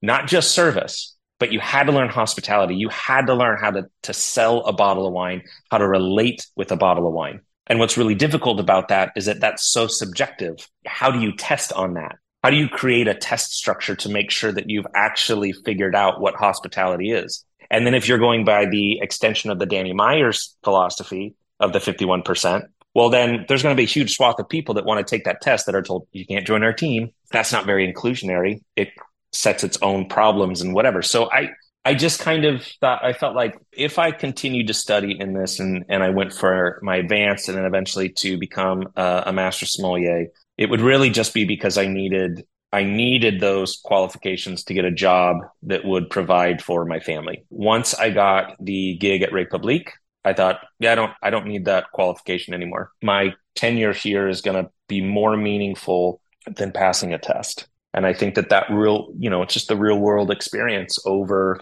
there are guys that spend $25,000 a year blind tasting wines and pass the test and they don't ever work in a restaurant. That's weird. That's problematic to me. And when you look at Bobby Stuckey and the master sommeliers that have come out of him, or the advanced sommeliers that have come out of him, or the hospitality people that have come out of him, he is an incredible mentor. And that man will have a greater impact on the hospitality industry on a whole than almost any other restaurateur that I can think of, because his whole ethos and how he brings people up in that company is hospitality is the number one thing. I mean, I meet people and I can tell, like, did you ever work for Bobby Stuckey? And like, yeah, how did you know that? Like, yeah, it's just, you just have this thing to watch a master sommelier work the floor every night, 5-6 nights a week. And I remember it was like a parents' weekend, which were always the worst. Parent weekends were the fucking worst. You get divorced parents sitting next to, and this gentleman came in. He was 10 minutes early. It was still going to take 10 minutes after his reservation time to get the table turned because the guests were just kind of lingering and we were doing the best that we can. And Bobby walks up and says, I'm so sorry. The table's just going to take a few more minutes. I have some wine here for you to enjoy while you wait. And we have these prosciutto sticks, bread sticks with prosciutto wrapped around it for you just to enjoy. And the dude lost his fucking mind and was inches away from Bobby's face, screaming at him in the dining room. And the entire time, Bobby's composure remained the same. And he just kept saying, sir, I am so sorry. Your table's going to be ready in a minute. If there's anything else that I can get you in the meantime, I really want to take care of you. Let me turn this around. I'm so sorry. So the gentleman is angry about something that we can't control that. This is what happens in restaurants. People stay longer than they're supposed to. He is angry. And I know this from working with Bobby as long as I did. there's something else that he's angry about. So how do we tap into figuring out what that is, then helping the guest have a great experience and winding them back down to where by the end of it, we're best friends. And we can let it go because, hey, it's not about us. It's not personal. You just had a really bad day. Maybe traffic. Maybe that guy's mom died earlier in the week and he's grieving. And so his rage, the rage component of grief comes out and he just flips out on Bobby. And Bobby never lost his composure and was gracious and kind. And that dude left because he was so mad. And Bobby chased him out the door with a gift card and said, please come back. I really want to take care of you. Who else thinks in those terms of hospitality? And that guy is never going to be able to, that guy probably will never come back to the restaurant, but he's never going to say a bad thing about the restaurant because he's going to take that gift card and he's going to give it to somebody as a gift. The brilliance of Bobby Stuckey in that, like I got to take that and then apply it. And I worked with like-minded people at Rethmeier. And I just think that that's such an important piece of what we do. And it's often lost in this art form. When you go out to dinner now, do you compulsively check the wine list at a place that you go to see what they have? Or are you able to just separate it? Yeah, I don't do that. I just ate with my business partner at a restaurant in LA called Salty Girl. And they've got 2.5 pages of tinned seafood. Awesome. And we sat out on the patio and had a long lunch. I think we dined for like 4 hours. They had a bottle of Chocolina on the list. Never heard of it. And it was $87. And there was Grand Cru Burgundy and there's champagne and there's all of this stuff. And we could have gone there. I was like, Chocolina, I bet you that'll be awesome. I bet you that'll be so refreshing and perfect on this like 78-degree day. And it was amazing. And of course, we get the last bottle and nothing was as good as that for the rest of the time, and we tried a couple of different glasses and it was like, nah, we want that Chocolina back. And so if you go, hey, Sam, let's go to this restaurant. They've got Allemande that's really inexpensive. Well, I know, I'm like, oh, my expectations, I know where they are. I know what Allemande should taste like. I love Allemande. I can't afford it anymore. So if you say it's inexpensive, great. But so much of that wine that I grew up drinking, I can't afford anymore. Collectors, restaurateurs, importers, they've all jacked the prices up so much. I just gave up on that. It's too stressful. So I just go in and what do you have that's great under $100? That's what I want to drink because if it's great, that'll so exceed my expectations, whereas Allemande better meet my expectations. Is there a wine region style that you gravitate towards? Everybody has one. You've mentioned a few different ones, so I can't really pinpoint what yours is. But, everybody, whether they're going through exams or when they first get into wine and everything, like there is just that one region that just, like, that's their favorite. Like, it's just, it blew their mind or whatever, and they've always stuck with it. Do you have one of those? No, I have aha moment wines. There was this period of time when I was at Les Marchands, this friend that just had more money than he knew what to do with and just would come in on a Wednesday afternoon at like 3:30 and spend $1,800. So what would have been $3,600 at a restaurant on 10 bottles of wine, open all of them at the bar and look at us and go, well, I can't drink this all on my own. You're like, okay, I'm going to try some of that Ravenot and then let's taste it next to Dovisa. And then we've got Lafon and then, let's try the O2 Salon. And, did you get the Reminisce from Baresh? Okay, yeah, let's. And like that was just a Wednesday. And so I did that long enough. Then I started to realize like, okay, I like a particular, I don't want to say style of wine, but I look for something that's leaner, higher in acidity and refreshing. And I gravitate towards that almost always. And I've now gotten to the point where I'll drink red wine if it's there. If I'm home cooking and we're making a steak, I'll have a bottle of white wine opened and I'll drink white wine with my steak. And it pairs, I'm not drinking Merlot with white fish kind of thing. It totally pairs, but I'm like in a weird phase where red wine doesn't hold an intrigue to me like it had in the past. Champagne is, I guess if we were going to talk about a region, that's probably what I would gravitate towards most with everything all day, every day. It's just not feasible and realistic. The Anjou right now is making some fantastic white and red wines. Some of the reds are superb from there. Chacolinas are really, really fun. Vino Verdes are really, really fun. I just want light, refreshing. I don't want to have to over intellectualize it. Is there a region or something that you're excited about looking or focusing at in the future, whether it's for the wine club or your personal interest, like something that you just haven't really spent a lot of time on before, and now you're kind of looking at like, oh, that's pretty cool what's going on over there. Yeah. Over the summer, I was up in the San Ynez area, went into a couple of different wineries that I just thought last time I tried these, they were homogenous and tasted too much like, that there's kind of been that shift where I felt like that when you'd go and taste wines 10 years ago from the Santa Rita Hills, everything tasted the same. So it was this idea of terroir. And then you had this idea of terroir, everything had to speak of its terroir. And then you had the idea that, well, the fingerprint of the winemaker matters in how wine's being made, because that is part of the winemaking process, is who's making it. I really saw that in the San Ynez Valley. I got to taste with four or five different producers, all of whom I thought in the past, like, these are good workhorse wines. And all of a sudden they had all this definition and all of this nuance, and where I thought, oh, yeah, this is a wine that's being made by these guys, and this is a wine, but it's from the same vineyard, or it's from the same area, and it has similarities, but then is starkly different. And I was super, super impressed. Are there any underrated or lesser known wine regions, grape varietals that you believe deserve more recognition than what they get right now? Right off the bat, Jurançon, Cahors. I think Cahors is so rapidly evolving in the best way possible. And you are now finding producers that are making those Vin de Soif wines, and they're isolating parcels with different soil types. And you can have 4 different bottles from them. They're all Malbec, and it's all nuanced and unique. I think Malbec is a great variety, can be incredibly delicious and juicy and fun if it's made the right way. I think it can also be very serious too. I'm also opening up to exploring like more South American wines. I think that's kind of the last frontier for us as, American wine drinkers, or even worldwide drinkers. That it started out with the big Blanc and the homogenous stuff and the Argentinian Malbec and all that.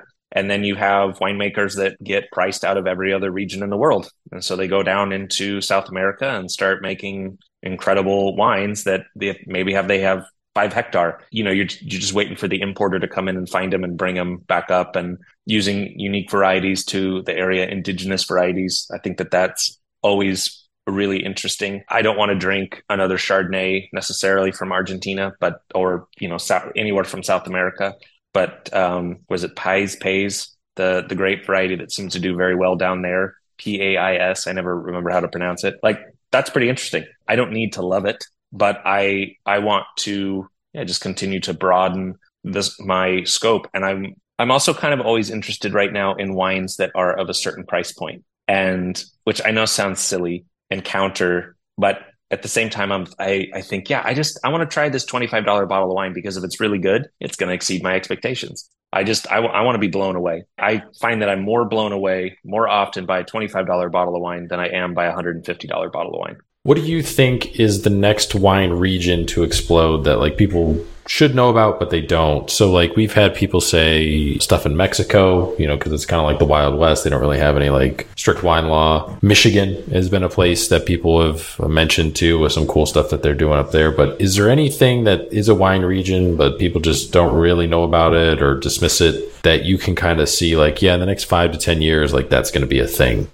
I'm loath to say that, because it just means the price will skyrocket. I wouldn't know how to answer that, because I don't think that way. I want a region to get recognized, but I don't want it to necessarily explode, because I think you lose the culture. It becomes a commodity. It's not a cultural thing. And if you never taste wines from the Savoie, those wines will still get made. People will still enjoy them, and they don't need to be $400 a bottle, but the quality's there. They're delicious. It happened with the Jura. It happened with Beaujolais. Everyone's like, oh, Beaujolais is going to be this new great area. And I can't even afford Beaujolais sometimes. It's too fucking expensive. It's like, how did that happen? How did we get to this point? Beaujolais was supposed to be this light, juicy, fun thing. Now it's all serious. And man, that sucks. That's a bummer. It's too singular. It's trying to find what's that next thing that I can be on the forefront of and collect and buy all for myself, and then elevate this one producer to be above everybody else. And like, nah, fuck that. What's next for you professionally? What else you got going on with the wine club, or anything else on the horizon? I've actually started to have some consulting gigs that just keep falling in my lap. I didn't necessarily think I'd get back into that kind of thing, but it's been really, really fun. At this point, it's largely coming in and doing triage on programs. I just got to build one for a restaurant in LA called Yongbon, East LA, and kind of this Korean, Southern Californian mashup that, as cliche as you might think that sounds, the food is absolutely incredible. Like, I'm blown away by everything that I've had. And they let me put together a list of all these gems under $100. So the entire list is under $100. Yeah, that's been really cool. And then I have an import license. It's an excuse to travel, import, start bringing in some maybe some wines that are exclusive to the wine club that we just, hey, no one's ever heard of this region. No one's ever, and I have a platform. I'm not the importer that's then trying to get you as a buyer to sell this wine. I can be the importer that turns around and says, this is really, really good and it's affordable and you should drink as much of it as humanly possible. So this next question comes from the previous guest on the podcast, Stephanie Webster. She's the owner of The Rind, which is a cheese shop, and Oakley Wines and the Bloom Room in Cincinnati, Ohio. She left behind a question for you. What cheese is in your cheese drawer at home right now? I don't know if this makes me basic, but I love Havarti with dill in it. I could eat that by like the handful and just, it is my jam. I am actually rather intimidated by cheese, and because I don't have a good cheesemonger in this area, and there's a couple of really great ones in LA, but for where I go, it's just so out of the way, and I never think about it until I'm at home.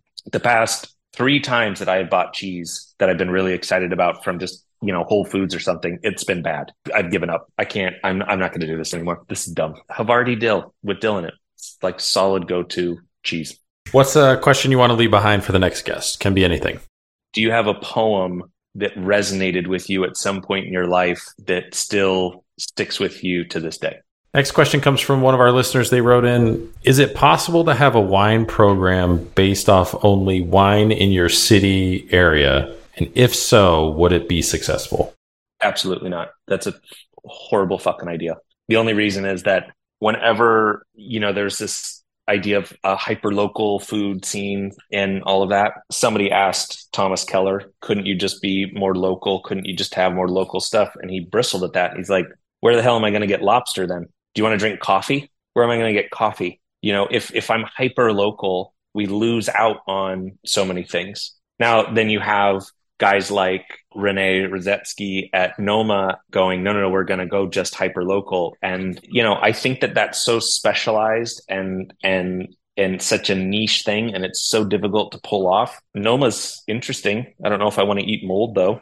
I don't know if I need to eat ants. I don't know if I'd go to that restaurant because I'd think, why did they pigeonhole themselves? And I would only go because it would be an attraction. Right? You just go to check it out to see, is there viability for long term? I don't know if there is. Chef Walter, he got on the list for this quail, some of the hardest quail to get in the entire country. And if you get on the list, whenever he calls you and tells you that he has quail, you have to take it. And if you're like, nah, man, we're not doing quail this week, you get bumped off and you have to wait on this wait list. He supplies to 3 Michelin-starred restaurants. He's, whatever. Well, that's, Sonoma, Napa. Walter Mansky also goes to the Santa Monica Farmers Market and selects local. And so then what's the idea of local? And even within your city range. And then you're going to tell me that I sit down at your restaurant and you don't have any bubbly, or you don't have any champagne, or you only have this style of wine? It's not really hospitality. I wouldn't. Last set of questions here. We ask these to everybody who comes on the podcast. So nice compare and contrast all the episodes for the listener. Who would you say is the biggest influence on your career thus far when you look back on it? I wouldn't be able to say that it would just be one person, because Stuckey laid this foundation for me about hospitality. Melissa Kojakian and Walter and Marge Mansky gave me a platform to then utilize what I'd learned. I couldn't have done Republique without Frasca, but I wouldn't be here if it wasn't for Republique. Those 2 experiences defined me professionally, and I am where I am today because of those opportunities I was afforded. What is your desert island wine?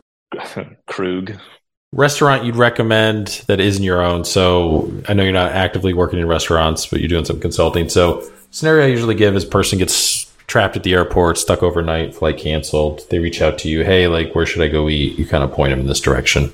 There's a restaurant in LA that is kind of under the radar.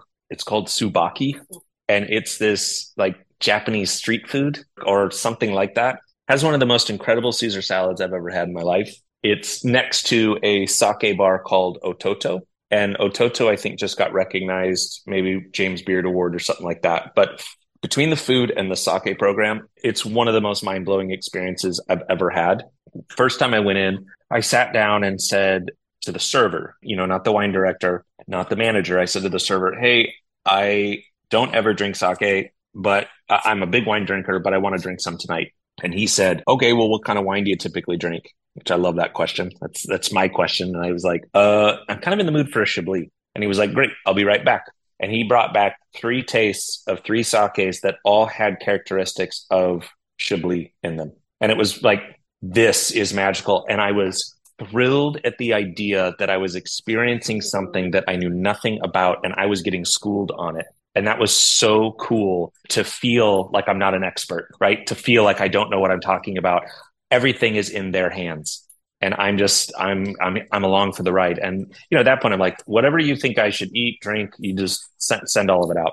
So I feel like Tsubaki is, it's under the radar. You drive by it, you'd miss it. You have to have that like in your GPS to know where you're going, because you just totally miss the restaurant. It's super tiny, compact. You almost feel like you're in New York. That's great. Obviously, I love Republique. I love Bell's. Bell's has a Michelin star, so it's worth the drive. They're all friends of mine, and I love them. It's not to say that I don't think those spots are incredible, but everyone knows. But Tsubaki is kind of one of those hidden gems that I think is just out of this world delicious. Bucket list travel destination and bucket list restaurant. So a place you have not visited yet, you still want to travel to, and then a restaurant you have not dined at, but you still want to get to. I really want to go to Japan. That is a huge place, I think, culturally for me. I love the culture. I love how what they place value in, kind of that minimalist harmony and working with nature. And I'd love to get more into sake. I'd love to go to the breweries and experience that. And then I need to find the cookbook because I can't remember the name. And then actually in Japan, I want to go to a restaurant called Monk, which is this pizza restaurant. I randomly found the cookbook, ordered it because just the pages I saw were so beautiful. He's like, I think Netflix actually they have an episode, and I was so excited because I thought, ooh, another look at this restaurant. And it goes through his whole ethos, and it's just, man, it's so zenned out and so cool. I've actually mentioned it now to a few other people, and it's like everyone's like, oh yeah, we really want to go to Monk. Monk just looks absolutely incredible. And who would have ever thought I really want to go to Japan to eat some pizza? But apparently pizza out there, of course, is really, really good. Craziest thing you've seen happen in a restaurant while you were working? I'm taking a section at Frosca, and I'm at what Bobby would refer to as top of the key. So I have tables 10, 19, 20, 21, and 22. 19 through 22 are all 2 tops. And then I have this round table that can fit up to 6 people. And we get this couple that comes in, and he's like a record producer or something. He looks a little bit older than he actually is. He's lived life. He's done some drugs. He's seen some shit. And he's wearing leather that no one looks good in, but he's trying to look like he's way younger than he actually is. And seated next to him is this woman who's definitely seen some shit and definitely done some drugs. She looks significantly older than she should. And you clearly get the idea that this is an affair. In the restaurant industry, you experience that a lot. And I'm not going to say which restaurants, but we would have times where guests would come in with their girlfriend, and then 3 days later, they'd come in with their whole family. And you're just like, don't say welcome back. Just their thing. So anyways, clearly they were having an affair. They're both in their 60s. And she's also wearing leather and a leather skirt that's way too short. Don't dress that way. And when I walk up, it's weird because he's sitting and she's on his right, and his hand, he's kind of sitting like this. He's slouched, right? And he's holding the menu with his left hand, and he's clearly not left-handed. And I'm like, oh, that's weird. And as he's talking, and he's asking me questions about the menu, and he forgets himself, and he lifts his right hand up. And as he does that, I see a metal bracelet with a chain going down underneath the table. And as he lifts his hands up, his date's butt just shifts and she winces. And I was like, oh my God, what is going on? And I had to maintain composure at this, like, I don't even know what that was. And then, of course, what do you do in the restaurant industry? You tell everybody else in the restaurant, like, go by table 12. You got to see this. This guy has a chain going down it, and we then eventually saw it went down into her skirt.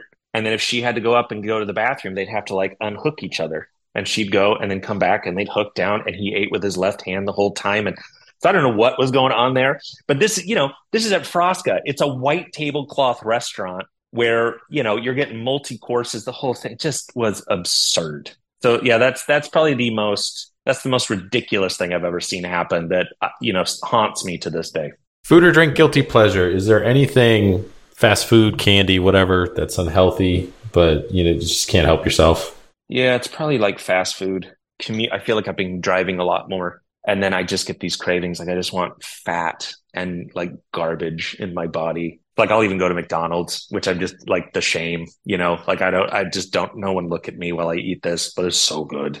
Next question is wine recommendations. So we broke this into 4 categories. So it's $0 to $20 a bottle, 0 to 50, 0 to 100, and then over 100, no limit. If you have, out of the first 3 categories, 3 that are under $20, they can fit within those slots, obviously. So this is kind of geared towards people that are interested in wine. They don't really know what to get. They kind of get overwhelmed if they're at the grocery store, too many bottles on the shelves. What should they kind of look for? What should they be open to trying? So first one, 0 to 20. So what I want to do though with this is actually, I'm going to shift the answer a little bit and actually talk about regions. What I find with that is that depending upon where you are, then you think, well, I can't find that anywhere. But regions are a lot easier to isolate. I think for the 0 to 20, I think like Vino Verde is a really, really great category. I think that Muscadet is a fantastic category. Those are both super bright and mineral. If I needed a red, then I would go Cahors as well. I think that those, and you'll get freaked out by the idea that Cahors can have Malbec and Merlot blended in, but they taste like baby Bordeaux, and it's just so pleasurable, so much fun to drink. Chianti Classico is like if I'm going to a dinner party and I don't know what they're cooking, Chianti is my jam. It goes with fish, it goes with meat. It's perfect. Bordeaux from the right bank is a superior option in that price range. I'll list one producer, Chateau du Sal, which is from Pomerol. Largest Pomerol producer, but it means they like farm 45 hectare. It's not that big. Merlot based and so delightful and delicious. And you're drinking Pomerol, but right bank Bordeaux for me. And let's see, for a white, I'd probably go Savoie. Some super, super fun. And that really is that 0 to 50. The Savoie has a huge range and it's totally underrated. 0 to 100. I mean, white Burgundy. I think you can still find some great deals. Chablis. So let's just say Chablis. Barolo. Probably Saumur or Saumur, Saumur Rouge. I think you can find some pretty amazing wines in that price point. They're super fun. Over 100, no real limit. Champagne for days. All the champagne that you can drink. Premier Cru, Grand Cru Burgundy. What is one book focused on beverage that you think everybody should read? Yeah, the World Atlas of Wine, I think, is a great broad. We tend to think of wine. I think that everyone gets lost in the idea of knowing the micro. It's like knowing your producer, knowing your Grand Crus, all of that. When in the reality, what we want to be better about is the macro, because the macro allows you to contextualize Napa versus Bordeaux, allows you to contextualize Sonoma Coast Pinot with parts of Burgundy. And then when you see them on a map and the physicality of the Loire Valley with starting, in Muscadet, and then you move through hitting Anjou, eventually to Vouvray, where Sancerre is on the map in relation to the rest of the Loire Valley. If you have a great vintage in the Loire Valley, it doesn't necessarily mean that Sancerre is going to have that same great vintage. Chablis and Sancerre are actually pretty close. And actually the southern tip of Champagne, Chablis and Sancerre are pretty close. And a great vintage in Chablis is not a great vintage in Burgundy. And so when you kind of see all of that in relation, I just think it's so helpful and simplifies a lot of the complication. And then once you've simplified that and the worldview, I think that's when you can start to kind of narrow in. And that book has that ability to narrow in on, well, here's Beaujolais, but here's all the crus of Beaujolais. And you start to see how it winds up. And here's Burgundy. I've studied the maps of Burgundy so much. It's, I feel like I could, and I did when I finally went there, I was like, ooh, that's Clos Saint-Jacques. And ooh, that's this and that's this, because I had just, and it was so great. Had I not looked at that map though, and just read about the vineyards, I would have had no idea where they were. I'm an Anthony Bourdain fan, but not everybody is or was. If you were, is there a moment, episode, scene that still stands out to you? If you weren't, is there anybody else who was on TV, whether they were a culinary, cooking show like an Emerald or Julia Child, or even like a travel show or anything that you kind of just gravitated towards when you were, working in restaurants and everything? I cried the day that Anthony Bourdain died. I burst into tears when I found out that he had died. He felt like a friend. I have never felt that way about any other celebrity or personality, but it hit home hard. I read the oral biography of him, and it was really heartbreaking because you had this man that I held up to kind of this perfect standard, and then you start to see that, oh, he's just human. However, when he made, which I know that even this is kind of steeped in controversy, but I think the core of what he said was so true. When he said that he talked to Asia and I can't remember the other woman that had come out against Harvey Weinstein, and he said, I sat down and listened and I walked away a little less stupid. And that quote so resonated with me about this idea that I just want to be a little less stupid today than I was yesterday. I don't need to come out and say that I know everything or that I understand what you're going through or whatever. But if I listen, then I can be a little less stupid today than I was yesterday. And that totally got to me. I have a daughter. So obviously that whole thing that happened, that hit close to home, with just guys, because I have a daughter and even with every aspect of my life, I think I just want to be a little less stupid. Where can people find you? Social media, website, plug everything. Yeah. WednesdayNightWineClub.com. Wednesday Night Wine Club handle on Instagram, just at Wednesday Night Wine Club. You can email me, sam@WednesdayNightWineClub.com if you have any questions. My personal Instagram handle is Rethmeier. That's SRETHMEIER. Then YouTube, if you YouTube Wednesday Night Wine Club, I have a channel that you can access all the videos, and I might bring it back, but I had like a series where I ruined things for you. Like I ruined wine. I kind of ruined Rombauer. I went after Rombauer. I totally was like, fuck Rombauer. This is bullshit. And here's why. And here's what you can drink that's better. So I had some fun, weird side things. And then there's some more stuff that's like purely educational. And I want to develop that more moving forward. I'm not on Twitter or X, whatever the hell it's called now. I just can't do Facebook anymore. It's not everyone thinks I'm weird, but you might see it, but I have no idea how to log in anymore. No, this is awesome. I really appreciate your time. Appreciate you coming back on and finishing and going through everything. It's cool to talk with people that have different perspectives in the wine industry. So looking forward to, I think next year we'll probably do some wine clubs. We've been just kind of hanging around, but seeing kind of what's out there and everything like that. And they all feel, when you look at so much stuff, a lot of it starts to like blur together. And the thing that's cool about yours is it's just different. It's more light. It's stuff that you can find that's, under a price point too as well. Everybody revolves around a price point. They have tiers and stuff, but yeah, it's just different. And that's kind of, what we're all about, is finding just people that are doing cool stuff that, is a little bit unique, a little bit unorthodox, or, just somebody's thinking outside the box compared to everybody else. So resharing stuff you got going on through Instagram, coming back on to plug something that you're working on for 15 minutes, whatever, always an open invitation. Yeah. Otherwise, stay in touch, and hopefully we'll see you sometime whenever we're out in LA. Thank you so much for this. This is super fun. Big thanks again to Sam for coming on the podcast, taking some time out of his day to come on and chat about his career and wine and Wednesday Night Wine Club, how he got into it, what he's got going on with it now, where he thinks it's kind of headed, all that stuff. We recorded this over basically 2 days, so it was cool to just kind of be able to really do it big, lengthy, deep dive and not really feel like we had any kind of limits or time constraints or anything like that. So that's always cool when you just kind of blow through your time barrier and it's like, yeah, we'll just finish this some other time and stitch it all together.